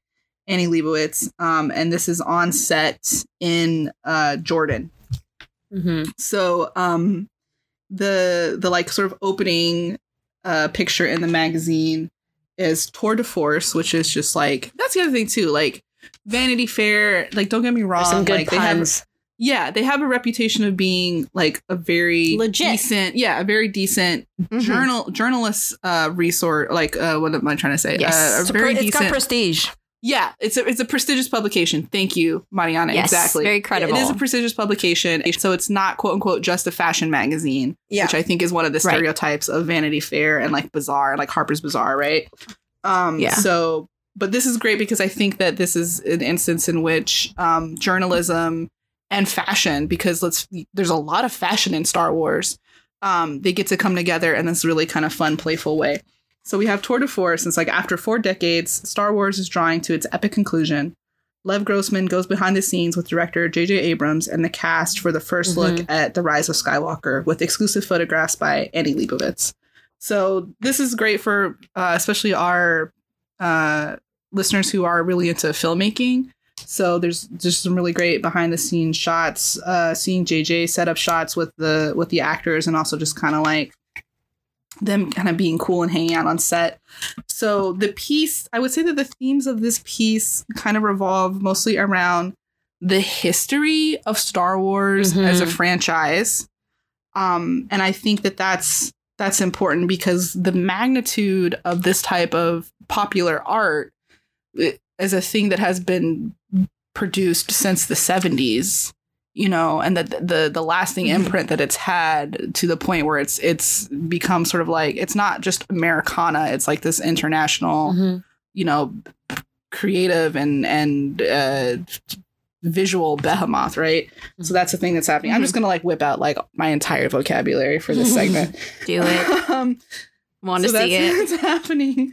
And then, but what's also really great is that in talking about the history of Star Wars, it's also talking about its prescience, especially now when we are. So, you know, the eternal battle, the surface battle in Star Wars is between some type of, you know, resistance, whether that's the rebels and or the Jedi or whoever, up against like some type of like, you know, shadowy fascist empire, right? And right. Yeah, the Empire First Order. Yeah, and so in our particular case, you know, America right now, like we're the shadowy fascists, right? Like that's more or less what's happening. And so I really, Yes, thank you for talking to us, Erin. So, listen, we like one thing that I feel like with Canada is that a lot of times it's like, oh, Canada, this paradise. But let me tell you, like right now in Ontario, our premier, Doug Ford, is just like slashing cuts to education and to like funding for all sorts of social aid stuff. So like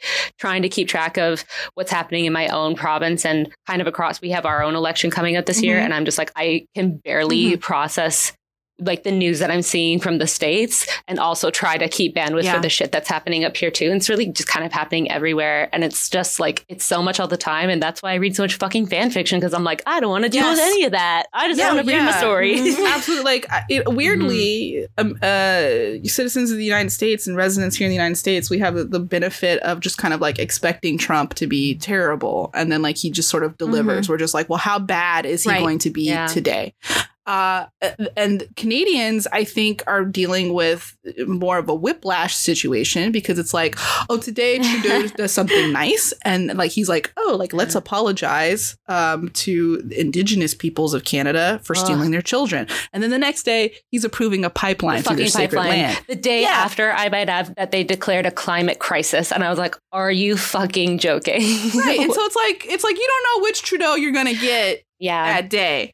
So that's, you know, it's like, oh, Trudeau in like Pride Parade, but like Trudeau's administration also kind of like, you know, dragging its feet on sort of like, you know, underpinning more protections for LGBTQ people. So it's like this is actually, if you don't mind, just because we're talking about this, I want to just kind of like segue into a portion of the article. And this was one of my like major things that I was looking for as I was reading this text the first time I was reading it.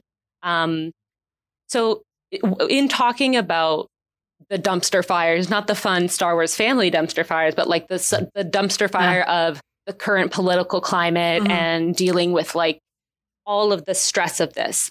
Part of why The Last Jedi to me was so fucking meaningful was finding out that Rey is a nobody, and finding out that Rey doesn't come from a special magical lineage, and she's just a person who happens to have a really strong proclivity for the Force, and she is the one who is making the decision to continue in this fight. And I think that that's really fucking inspiring. And so that piece was hugely moving. Like, me finding that out is like on par with the Wonder Woman and No Man's Land sequence in terms of like, oh my God, like which this makes is me cry so mean every time I see it. So that for me, this whole question of like, oh, is J.J. Abrams going to retcon anything that Rian Johnson did in Last Jedi? And people, despite JJ being like, I'm not doing that. Yeah, exactly. Well, they talk about that. They talk about that because they talk about that in the quote. It's towards the sort of end of the article, but I'm just going to pull this quote, and he's talking about so this is J.J. Abrams speaking, and he says, working on 9, I found myself approaching it slightly differently, which is to say that on 7, Force Awakens, I felt beholden to Star Wars in a way that was interesting. I was doing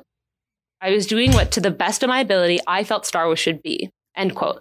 But this time around, something changed. Abrams found himself making different choices, from camera angles, the lighting, the story. Abrams again. It felt slightly more renegade. It felt slightly more like, you know what? Fuck it. I'm going to go do the thing that feels right because it does, not because it adheres to something. And that to me is, I think, like such a good encapsulation of like what Rian Johnson did with Last Jedi. He's like, I'm going to go make this thing and I'm going to break things. I'm going to make a mess. The brilliant plan with the rogue, code breaker fails. The plan that fails. This person, nobody special. She just happens to be a person who has these talents. And so him saying that, and I swear to God, somewhere, maybe in a video from Celebration, I swear to you, there's somewhere on the internet, but I couldn't find it. So I apologize. The English major me is like, but where's the source?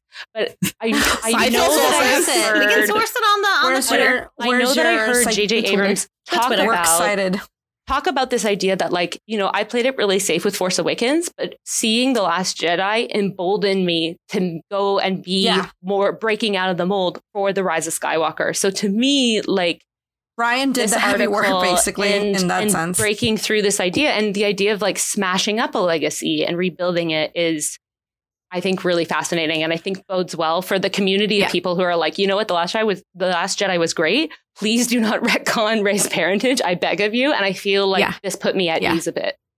Yeah, I agree with you. It's so much better that she doesn't have any like skin in the game. Not even just not coming from a Force sensitive family, but like not having any parents or any family or a nation other than to fight just for or anything. Or people. Whatever. What she thinks, like what she sees as evil. She sees this like force that is trying to force people into like a fascist society, and she's just like, that's not okay. Like that's her only skin in the game. On the Vanity Fair YouTube page, they have an interview with Lev Grossman, who wrote this article, and it's a video version. It's like everything we know about Rise of Episode 9. You can find it on Vanity Fair.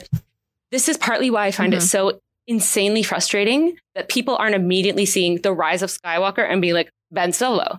So in the video version, that's kind of a recap of this article, Lev Grossman's like, so let's start with the Rise of Skywalker. Who could that be? And he says, it could be Rey. And then he keeps speculating on why it could be Rey. And I'm like, no, my dude. And then he even adds, it's suggested that Skywalker is not a person, but rather a new order. And then it just ends that segment and he moves on to the next talking point. And I'm like, hold up. Ben Solo? We're not going to talk about Ben Solo. The lack of people. The only thing I appreciate that he did was when he did the Ask Me Anything on Reddit, and they were like, what literary character would you compare Kylo to? And he was like, Darcy. Nice. No, you forget the one where he did say that, right? Yes, he did. No, he didn't say Darcy. He said Heathcliff. Mic drop. There we go. Wuthering Heights. He said, and he didn't even like. He was like Heathcliff. And then there was a part in the AMA where he like someone was like, I read the article and I want to clarify about this. So does this mean this? And then Vanity Fair's person was like, actually, that's a typo. I'm like, no, that's not a typo. I just always come back to whoever tweeted something that like, Leia Organa did not carry that child in her womb for 9 months for you to be speculating about Rey fucking Skywalker. That's great. That's great. It's just so wild to me that people are like stretching so far to be like, they really Rey? are. And I don't know where I saw it on Twitter that like they asked someone that's like, I saw that it was a verified account connected to like, I guess, script writing for Star Wars or something. And they asked him like about Rey having been like Han Solo's love child or something. And he was like, no, like the timing doesn't line up. And he explains like when you start in TFA, they just like Han and Leia just broke up 4 years prior. That's what he said. Yeah. He's like, so it doesn't. So it's only been 4 years. Oh, wow. Okay. Yeah, he said like when in TFA, we all they just know- broke up 4 years prior. And then he states Rey's age and he's like, the timing doesn't add up. No. Yeah. Because we all know as much as Han Solo wants to think of himself as like this really cool player, whatever, he's such a soft boy for Leia. Yeah. To add to the point of the whole like debate that started because of Leif Grossman making that like Skywalker comment is that I wish that I had like honestly taken a screenshot or saved it for like this conversation, but someone was asked on Twitter and there was a verified account. They asked like, isn't, you know, this whole theory that Rey is a Skywalker, like, is it which ironically, she wouldn't be a Skywalker if she was Han Solo's love child because. Exactly. But anyway, whatever. I just realized that right now. And I'm like, wait a second. Why would they ask that? And why would they answer? The point is, he's like, she can't even be a love child because he explained like in TFA, Han and Leia just broke up 4 years prior and and he states her age and he's like, the timing doesn't add up. It just doesn't. Yeah. But apart from that, she wouldn't be a Skywalker if she was a Solo love child. But I anyway. did find the screenshot I gave with the weird Kia from Vanity Fair drawing back on Leif Grossman's coverage of it. So he said, can you please elaborate on the part where you confirm Kylo is indeed attacking the Knights of Ren in the trailer? Yes. Seems like a pretty bold / spoilery claim. Yeah. And hi, Kia from Vanity Fair here, 2 hours after they asked the comment. No, it was soon after. It was 2 hours when they commented and 2 hours as this they hopped on it real quick. Someone was on that. That was an error. You know, Mickey Mouse was like, hello. Updated the article and noted the correction. All we can confirm is that the Knights are indeed back. Sorry for the confusion. Which I'm like, sure, Jan, sure. You know, Mickey called up and was like, excuse me. Mickey Mouse was like, how dare? How dare. Oh my lord. Wow. I was going to try, but I'm not good at, I don't have a Mickey voice. That was amazing. But yeah, so there's all of these great parallel conversations that I think the piece in Vanity Fair is pulling together. You know, U.S. history, the history of Star Wars, the story in Star Wars, the stuff that goes into making Star Wars, because they're also talking about, you know, how we got from John Lucas to J.J. Abrams' second go, and even like John Williams, like how when he did the first soundtrack for Star Wars, and he was like, I didn't even think there was going to be a second movie. And so that's great. We can talk about the pretty pictures really quick. So I just, you know, the visuals in this are great. We have some really great shots of people playing background characters, but I just really want to talk about two pictures that I just think are like BFDs, big fucking deals. So I'll just do them in the order they come up. So we have this great shot of Kylo and Rey. It looks like they're doing battle. I can't tell if it's water or snow. I think it's water. Rain. I think it's rain. And they have their lightsabers out, and they're going at it. And the quote what's here, that caption? The caption, yeah, baby. the What's caption. it say? What's that title? Captions. So it says in bold, star-crossed, and like if you don't know what that means, then just like why are you listening to this podcast? Go pick up it a says book called Kylo Ren, played by Adam Driver, and Rey battle it out with lightsabers in a stormy confrontation. Their force connection, what Driver calls their quote-unquote maybe bond, will turn out to run even deeper than they previously revealed. So that's, you know, there's a little bit of a hinty hint, a little nudge, wink, wink. But secondly, actually, I also wanted to talk about the shot on the next page, pages 94 and 95. It's this beautiful shot of John Boyega and new coming character Jannah, played by Naomi Ackie, on back. So they're horses, but they CGI them into looking like these alien horses called Orbaks. And it says Finn and new ally Jannah, atop hardy Orbaks, lead the charge against the mechanized forces of the First Order. it's extremely surreal to be in it, says Aki, and see how it works from the inside. And I just really want to give props to this shot because it's just like I have two unambiguously black characters like in this beautiful sci-fi shot. They just look so confident. And she's doing the ab workout of her fucking like everyone's life with like such effortlessness. The core it's shocking. strength that's being exhibited in this shot is like bananas. Yeah, B, so A-N-A-S. The representation that's happening here is like is thick. All right, I'm really into it, and really after seeing all the cool pictures and after reading the piece, my only complaint about the Vanity Fair piece is that we don't get any Kelly Marie Tran. Like that's the only. That's the only. But I think we were talking about this earlier. For me, that's telling me that something about her costuming or the scenes that she's in. Maybe because she wasn't on location in Jordan. We did. Was it at Celebration that they released some shots, and we did see her and Ray in the same shot.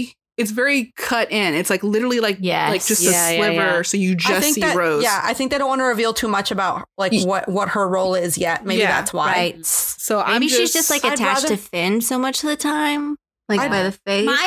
My thought is that she is spying on the First Order, which would be some way, and it would mean that she'd have to be in the uniform, so you'd already be able to tell, and there'd be no Finn to push down her cute curls. Oh my god, that was so cute. That was deleted so scene. sweet. If you haven't seen that deleted scene when Finn pushes down her cute curls, and it's just like, ugh, boing, why is your curls doing right that? Back up. Why is it so cute? If you think about it, most of the people that would have recognized her from the failed espionage plot, they all blowed up. They're all gone. Yeah. So who would even recognize? Like that would be no one. And who would even question her if she said that she was on that ship and that she escaped? There would be no like records of who made it out and who didn't. 100% true. Yeah. So all of it. I don't know. I just really hope that that Tran gets like a really great role in the next movie because I mean, obviously like she was great in Last Jedi. Yes. But I want all the whole cast. Like this cast is just magical. Like it's magical. It really is. And I'm really excited to see how it all works together. Yeah. The one heartache that I have, and this is my sort of pipe dream, is I really, not for any narrative reason, but I really wish that Phasma was going to be back just so that we could have Gwendolyn Christie back on the press trail because Gwendolyn Christie is an angel sent to this earth and all of her shit that she did I during didn't actually like, accept or believe that she was actually gone. Like, me neither. I'm holding out they hope. still played just a tiny bit coy on that. But also, like... on that stage, they played a little bit coy. Yeah. Part of it, we'll get flashbacks or something. Part of it, like, don't get me wrong, part of it is definitely that Gwendolyn Christie's acting is just, like, phenomenal. Like, she's great. And I love seeing, like, a tall, big woman just, like, commanding. Like, I'm into it. Yes. And she can do femme and she can do, like, utilitarian. And she, she's so versatile. But also, like, if she's not in The Rise of Skywalker, that means that we're not going to get another Gwendolyn Christie red carpet look, and I just don't know how to deal with that. I don't accept that. Yeah. Or another photo shoot with her and Adam Driver and Donald Gleason. What were you going to ask, Erin? Oh, I was just going to... So we keep saying The Rise of Skywalker, and I know how I've been saying TROS. I keep saying T-Ros, like T-Rex, and I would just like to confirm that is the accepted pronunciation. Yeah. I haven't even done that. I call it epics. T-Ros. The way these things work, my understanding of the way these things work, and obviously y'all chime in about how you feel about this, but it's really like it's this really interesting group effort. Like the way that communities of people come together to name things that don't quite have a name yet, or have a name that we all decide is terrible and we don't like it. So the way communities come together to name things is really interesting to me. And so I really, so like sometimes it's just a very obvious answer, right? So like The Last Jedi, TLJ. We're just like, it's TLJ now. That's, that's the shorthand. You can't call it Jedi because we already have Return of the Jedi, and that's confusing. So TLJ. Yeah, boom. TLJ. Yeah, exactly. And then, but for episode 9, before we had the title, it made sense to call it Epics or Episode 9. Mm-hmm. That we're just gonna do that, like, duh. But now that we have that, it's called The Rise of Skywalker. Okay, first of all, that's a mouthful. Mm-hmm. Dislike. Social T-roast. media dislike. Yeah, so the T-roast is cool. I'm into that. But I also still really like Epics. I love Epics Epics. is really good too. Yeah. But I'm also kind of like, part of me also just kind of wants to get rid of the and just call it Rise of Skywalker in shorthand.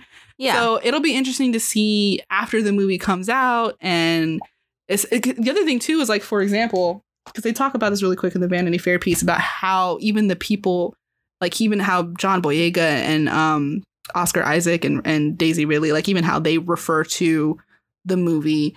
And sometimes they just call them by the number. They're just like, oh yeah, in 8 we did this, but in 9 we're doing this. Mhm. So it'll be really interesting to see in a few years from now, after the movies come out, and after we've had, I'm counting on you, Reylo. It's just like amazing fan fiction to sort of buoy this, like, in, out for a few more months after it comes out of theaters. It'll be great to see just how, like, what are we going to call it? Like, how is the fandom going to refer to it? Catch me cosplaying Reylo in like 20 years at Celebration. Fuck yeah. Yeah. I'm just saying. We're just gonna chiral it up. Before we move on, I wanted to point out, like, in the picture, the first like photograph that you mentioned, the star-crossed one.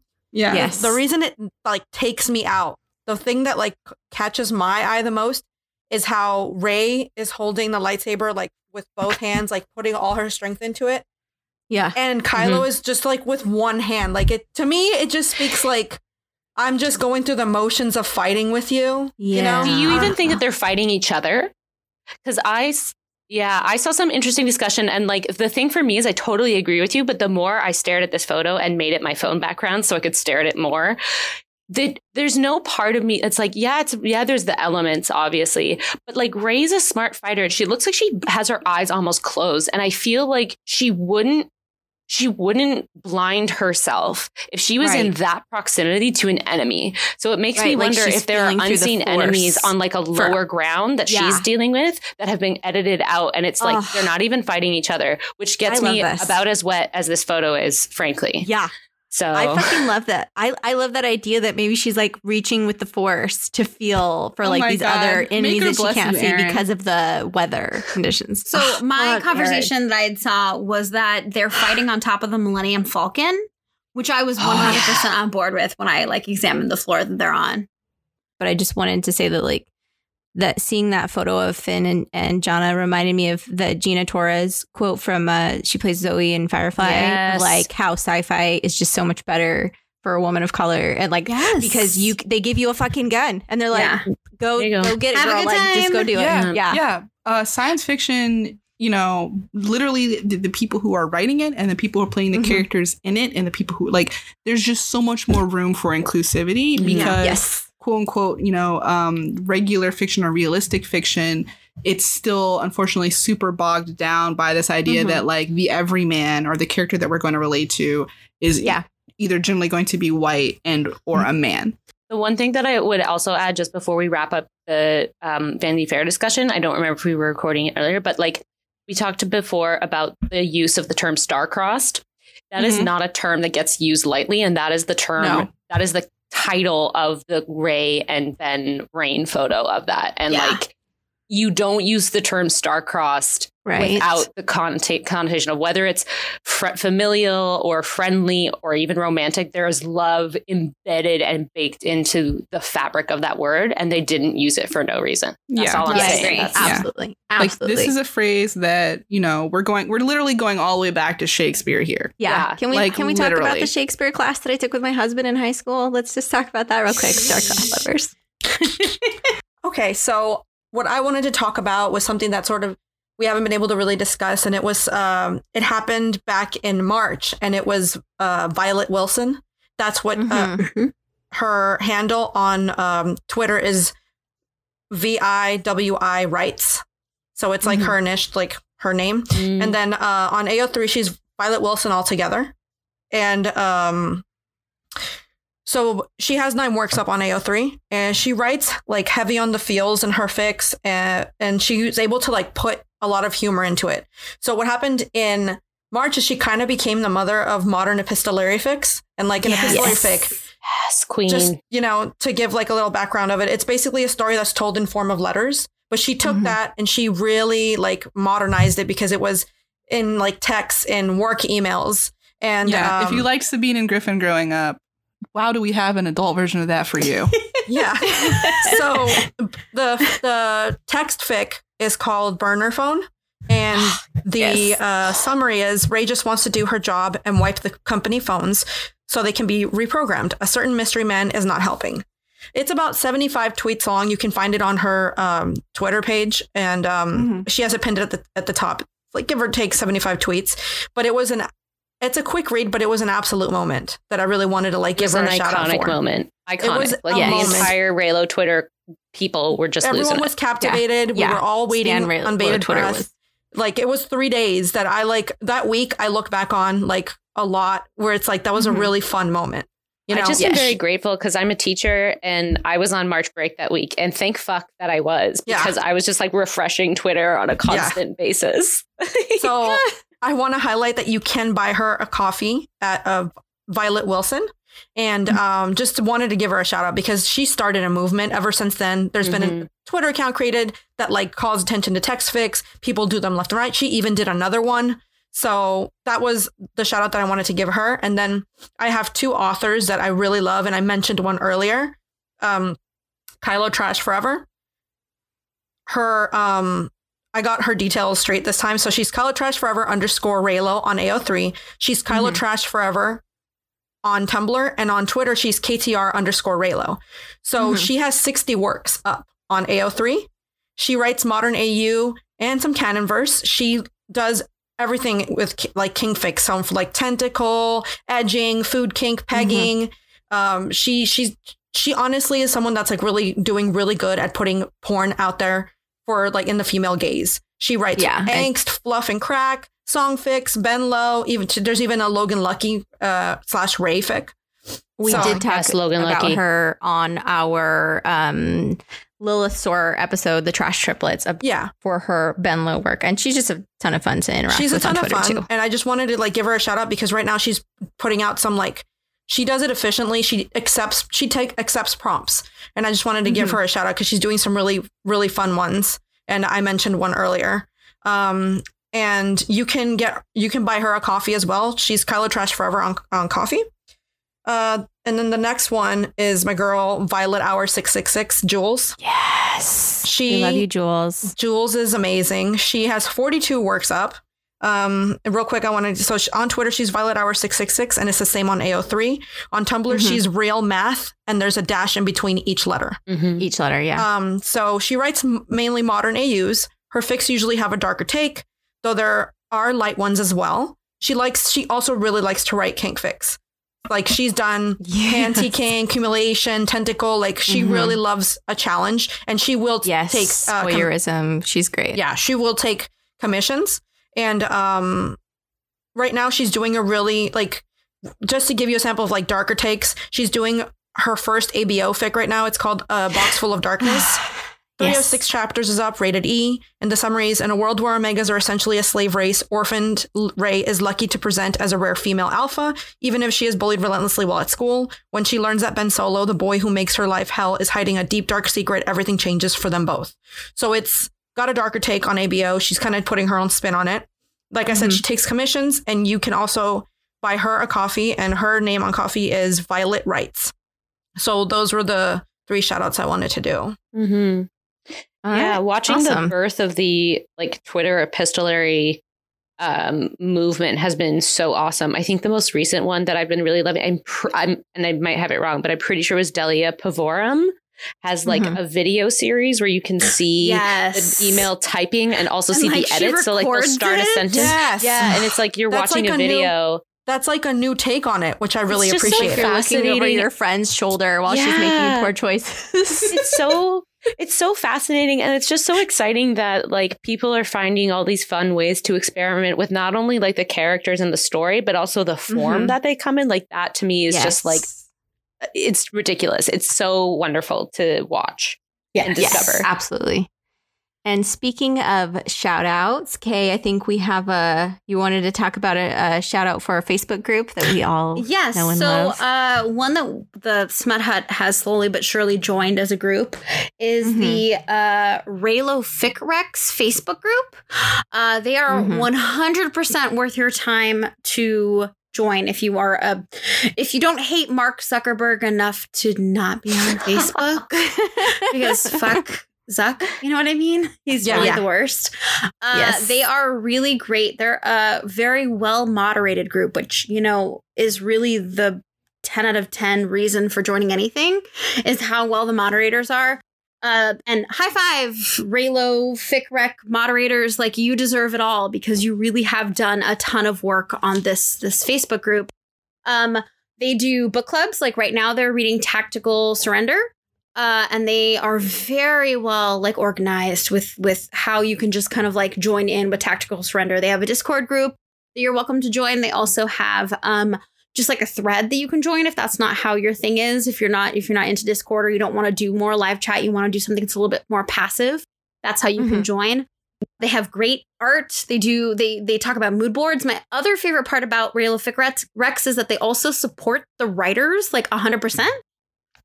They have a ton of hacks. They do like weekly hacks where we can talk about embedding text images into your so fics. Helpful. That's awesome. Oh my gosh, they really do. They really do. Like, how do you do a mood board?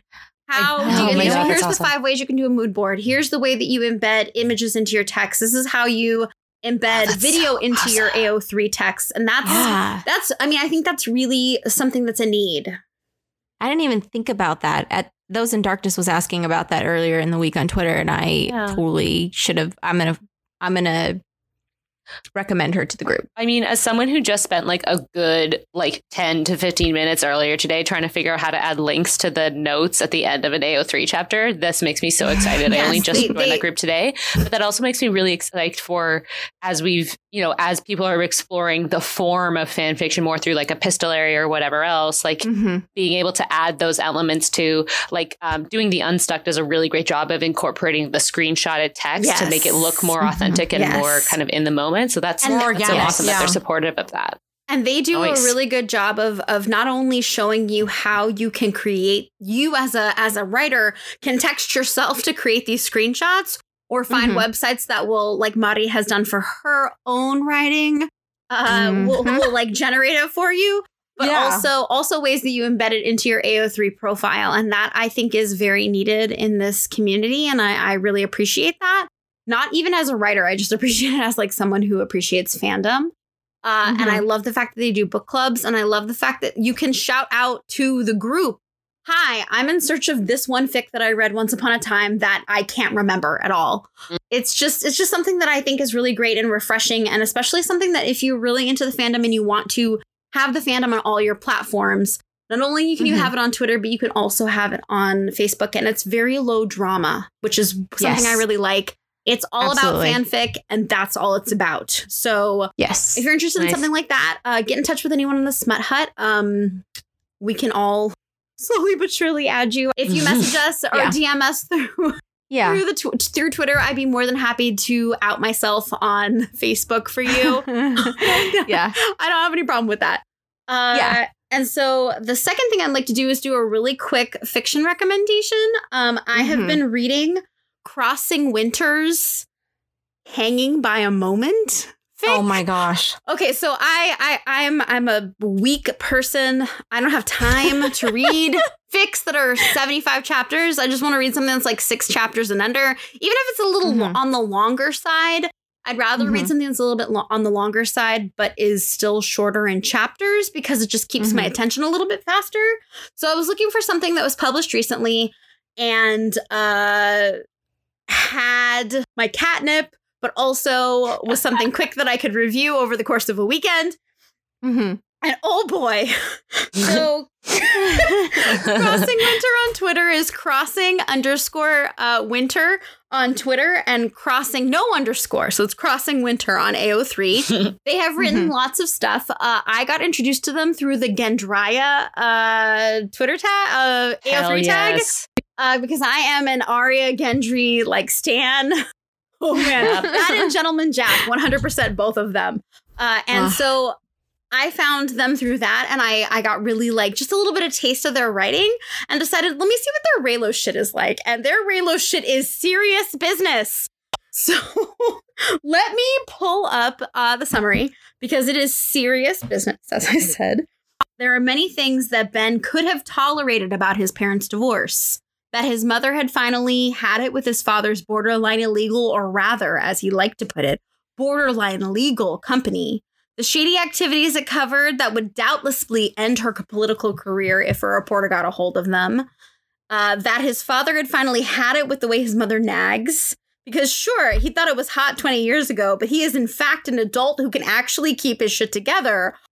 All that he would have gotten, he'd have gotten wrecked, but he'd have gotten it. His dad leaving his mom for a 19-year-old gold digger, though, and his mother not even putting up a fight, that had caught him by surprise. That had hurt. Is that Ray? Be nice to her, Ben, his mother had said on the phone when he'd spoken to her for the first time in 5 years. She just lost her father. Yeah, so did I. That's our summary. It's a quote from part of the fic. And we've got some additional tags. If you have triggers with a dysfunctional family, seriously, there's a lot of dysfunctional family in here. Chronic illness is something. In this case, Ray has MS. That's the reason why her and Han get married, is because Ray has MS, and it's talked about in here, and her illness does come up a lot. She does need insurance. Okay. Shit. Yeah, not topical at all. How I Met Your Mother, who also happens to be my stepmom. Does it count as a fake relationship if you have to pretend to hate each other? You also have Virgin Ray, so if that's a thing for you and you're not crazy about it, like so be it. She's a virgin in this one as well. Essentially, Ray is this is from the point of view of Kylo. And I said in my Twitter that if you follow me on Twitter, DRK, LDY, KY, that this is a love story to Ben Solo. Like, you get all Ben Solo's point of view. There's no switching. And it's refreshing. I love Ben's POV. It's really refreshing. I feel like you gotta get a lot of switching, and sometimes it's really nice to like only be in one person's head.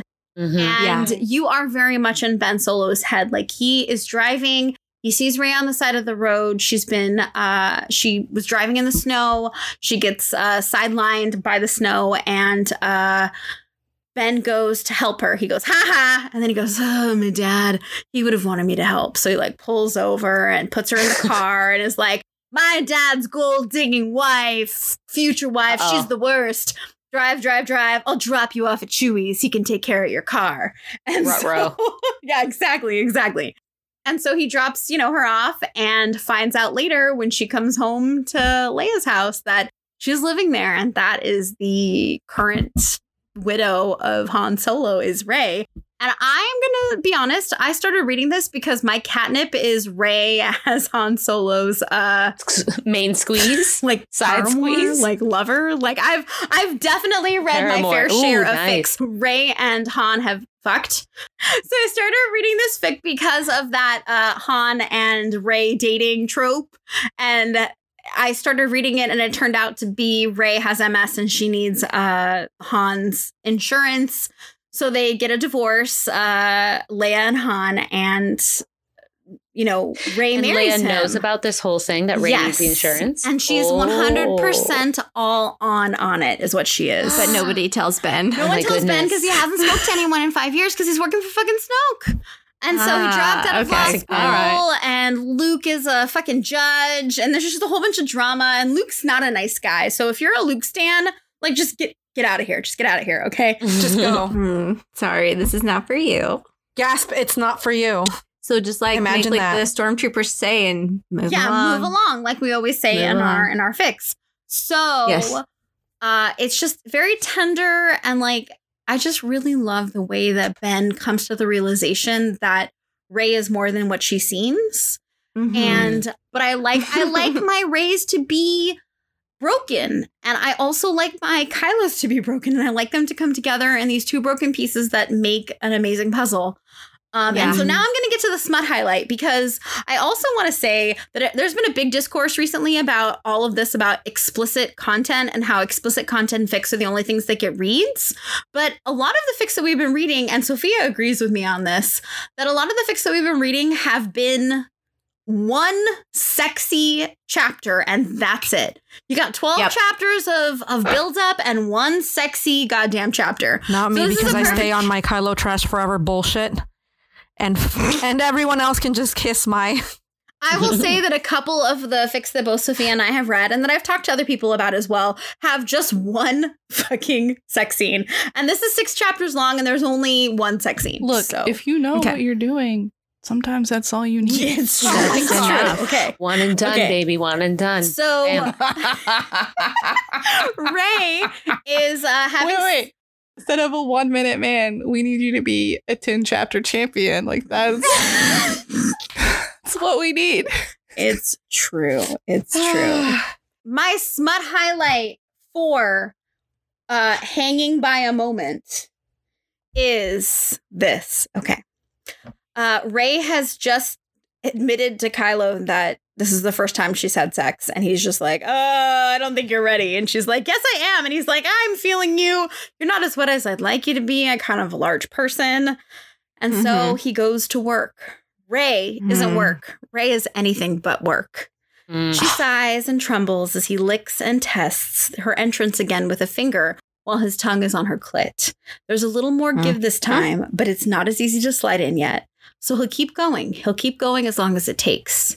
If that's what he wants, and she'd been the one who'd wanted him inside her, he wanted it too, but he'd have to been content if this is where it stopped. You nervous, he asks her the next time he tests her entrance again, stroking lightly across her skin. No, she says, then chagrined a little. I've touched myself before, but I don't know why it's different this time. Because I'm not you, he says, because you have to let it go. You're still holding on. Let go.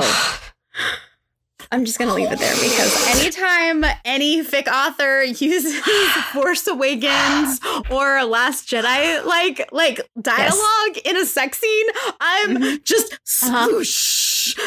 Beyonce exiting the building. Whoosh. It's already good when someone is incorporating the dialogue, just like anyways, and you're like, ha ha ha. But when it's in a sex scene, you're like, yes. Yeah. Please and thank you. Because that's actually what it was.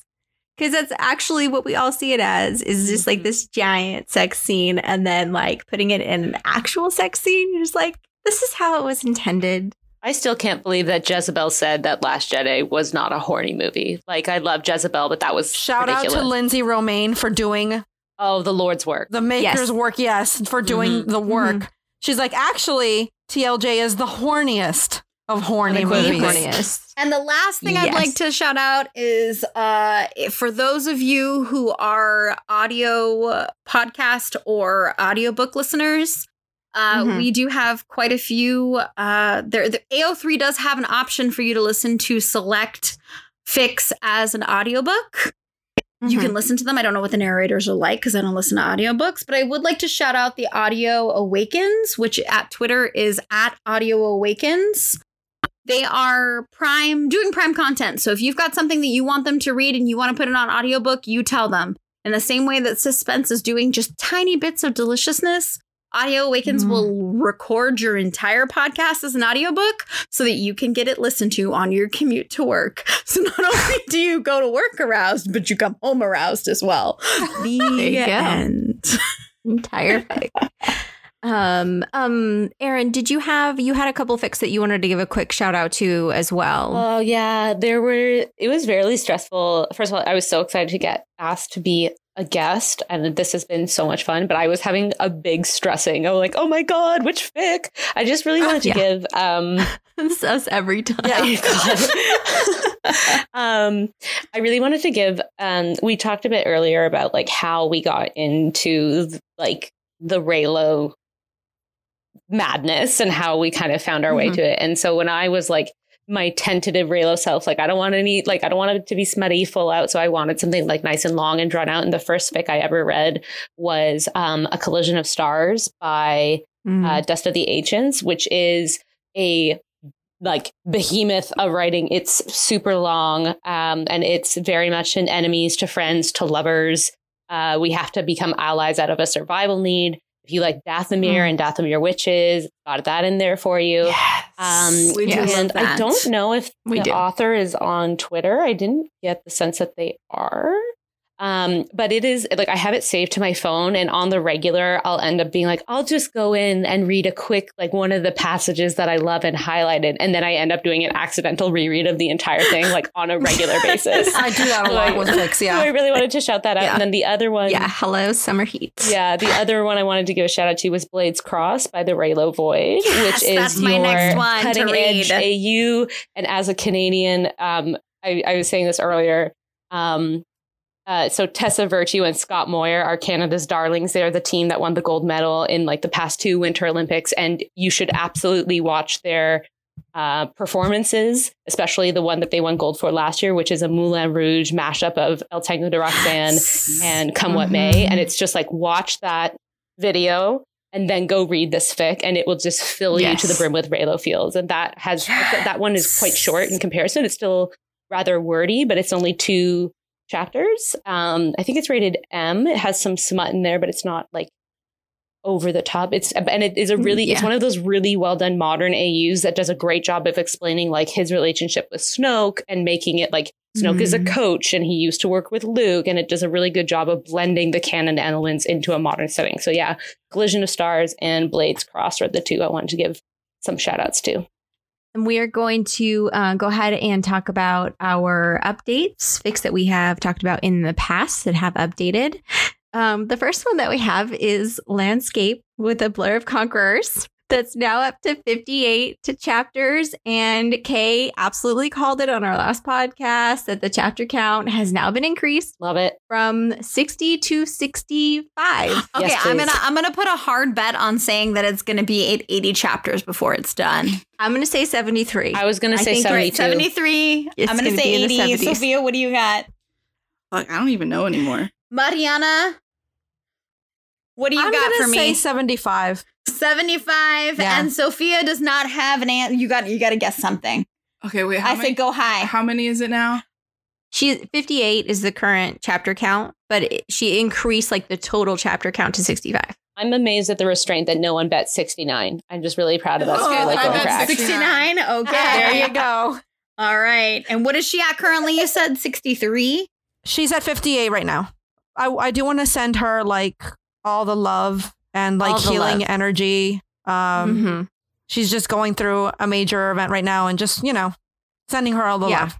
Landscape Yeah. has been around longer than the podcast at this point. Yeah, it has so- been. It's yeah, true. It has been. Mm. Yeah. Respect our elders. It was one of the big things that Yeah. encouraged us. Yeah, just like I just wish that everyone who gets so much joy out of her work, I just hope that everyone is holding her in their thoughts right now, and like I hope that we can all send as much love to her as possible, because she gives so much to this fandom, and her writing has just She does. hit so many notes for everybody.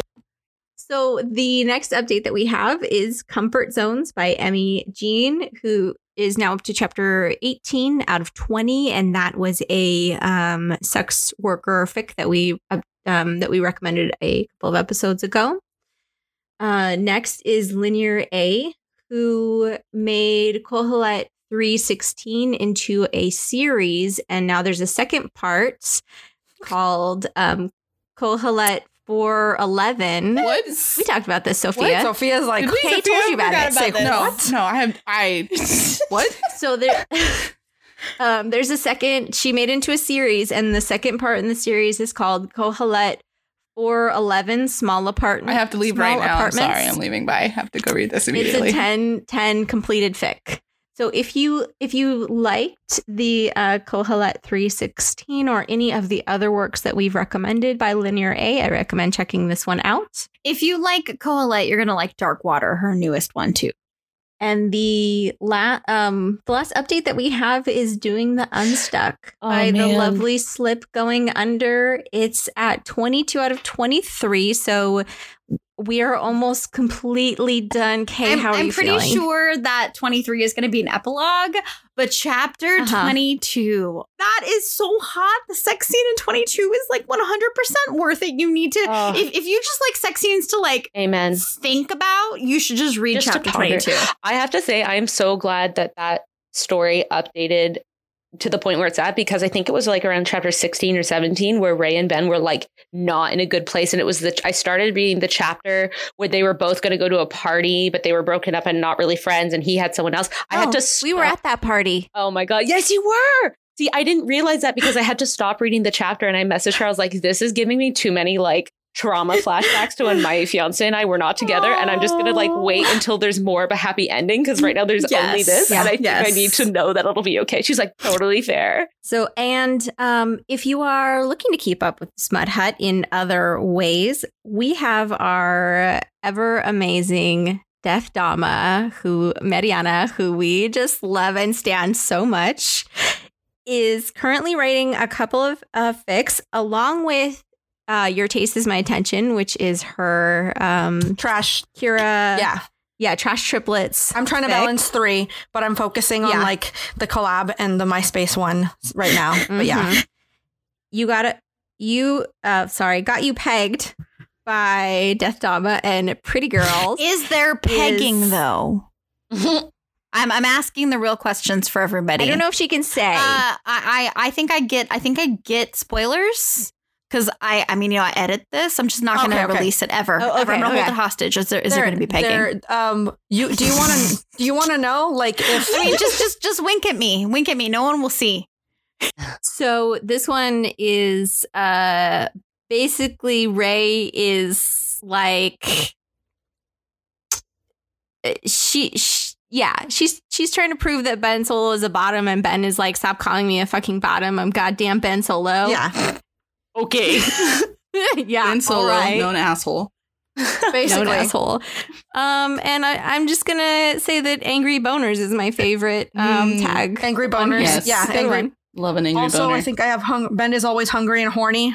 And then the other fic that our own Mariana is working on is called All Our Secrets. They're Tailored Trouble. Yeah. Which is a MySpace fic for all of us who remember MySpace.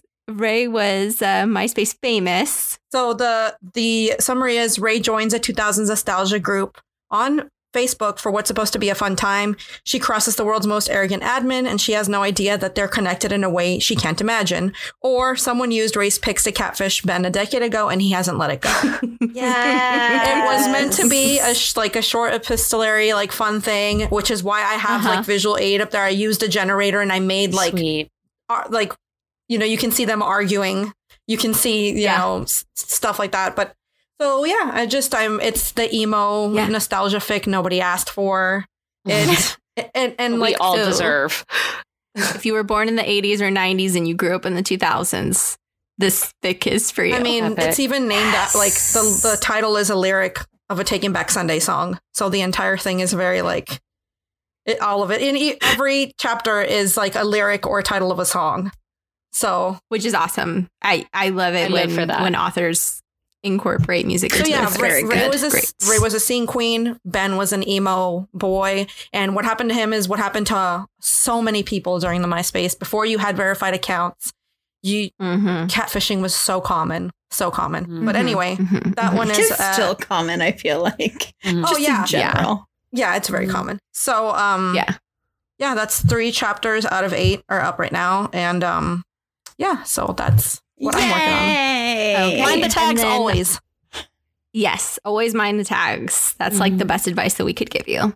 And the last fic that we have to give a little wink and nod to is our very own guest host, Erin, a.k.a. the Skiddly Boop. Mm-hmm. She just updated chapter 2 of Day I Die. Yeah. So if you like fics that involve song lyrics or song titles as chapter titles, this one's for you. So clearly I do. It's Day I Die, which the fic is called Day I Die, which is from The Nationals, Sleep Well Beast album. And it's 2 of 3 chapters. This is going to be the first of 3 parts. And this one is basically Leia dies, and how does Ben deal with it? Is it some AU? And this is the first fic that you wrote. This is the first fic that I've like managed to get all my chaotic thoughts down into a space and publish it. So it's very exciting. And slightly nerve-wracking, but mostly exciting. Yay, we're so proud of you. Oh, thank you. It is canon compliant. It is, so yeah, it's an in-universe fic, and it's really I started writing it after Carrie Fisher died, because I was like, how do I cope with this tremendous loss of this woman who I didn't know but had such an immense influence on like so many things, and then also like what will this look like in T-Rose or Epics or whatever the Rise of Skywalker gets called? Like, what is the absence of Carrie Fisher going to do to these characters? So this is kind of like what I would hope to get to see, and this first part, Day I Die, is really focused on Ben's loss. I feel really privileged to have seen Burn this. So shout out to the start of when we started chatting. Chapter 3 will have definitely some influences of Burn this in Ben's grieving process. And then the second part, which hopefully will be out sometime in the fall, will be a little more smutty and a little more Reylo centric. So yeah, it's Day I Die, the Skidly Boop. It's a series. Yeah, We're intending a series for this. All right. Okay, so that is all for us here at the Smut Hut. Woo! Yes, thank you for listening to our episode 11. And we're so thankful for our listeners who have stuck with us. Yay! Thank you so much for having me. Thank you for coming on, Erin. Thank you so much. Yes. Oh, absolute pleasure. Thank you, Erin. Get in touch with us on Ko-fi, Twitter, and Tumblr at Smut Hut Podcast. Thanks to our editors for this episode in New Hope, Blowjob of the Hut, and Boss Nasty. Music by Ramses B on SoundCloud.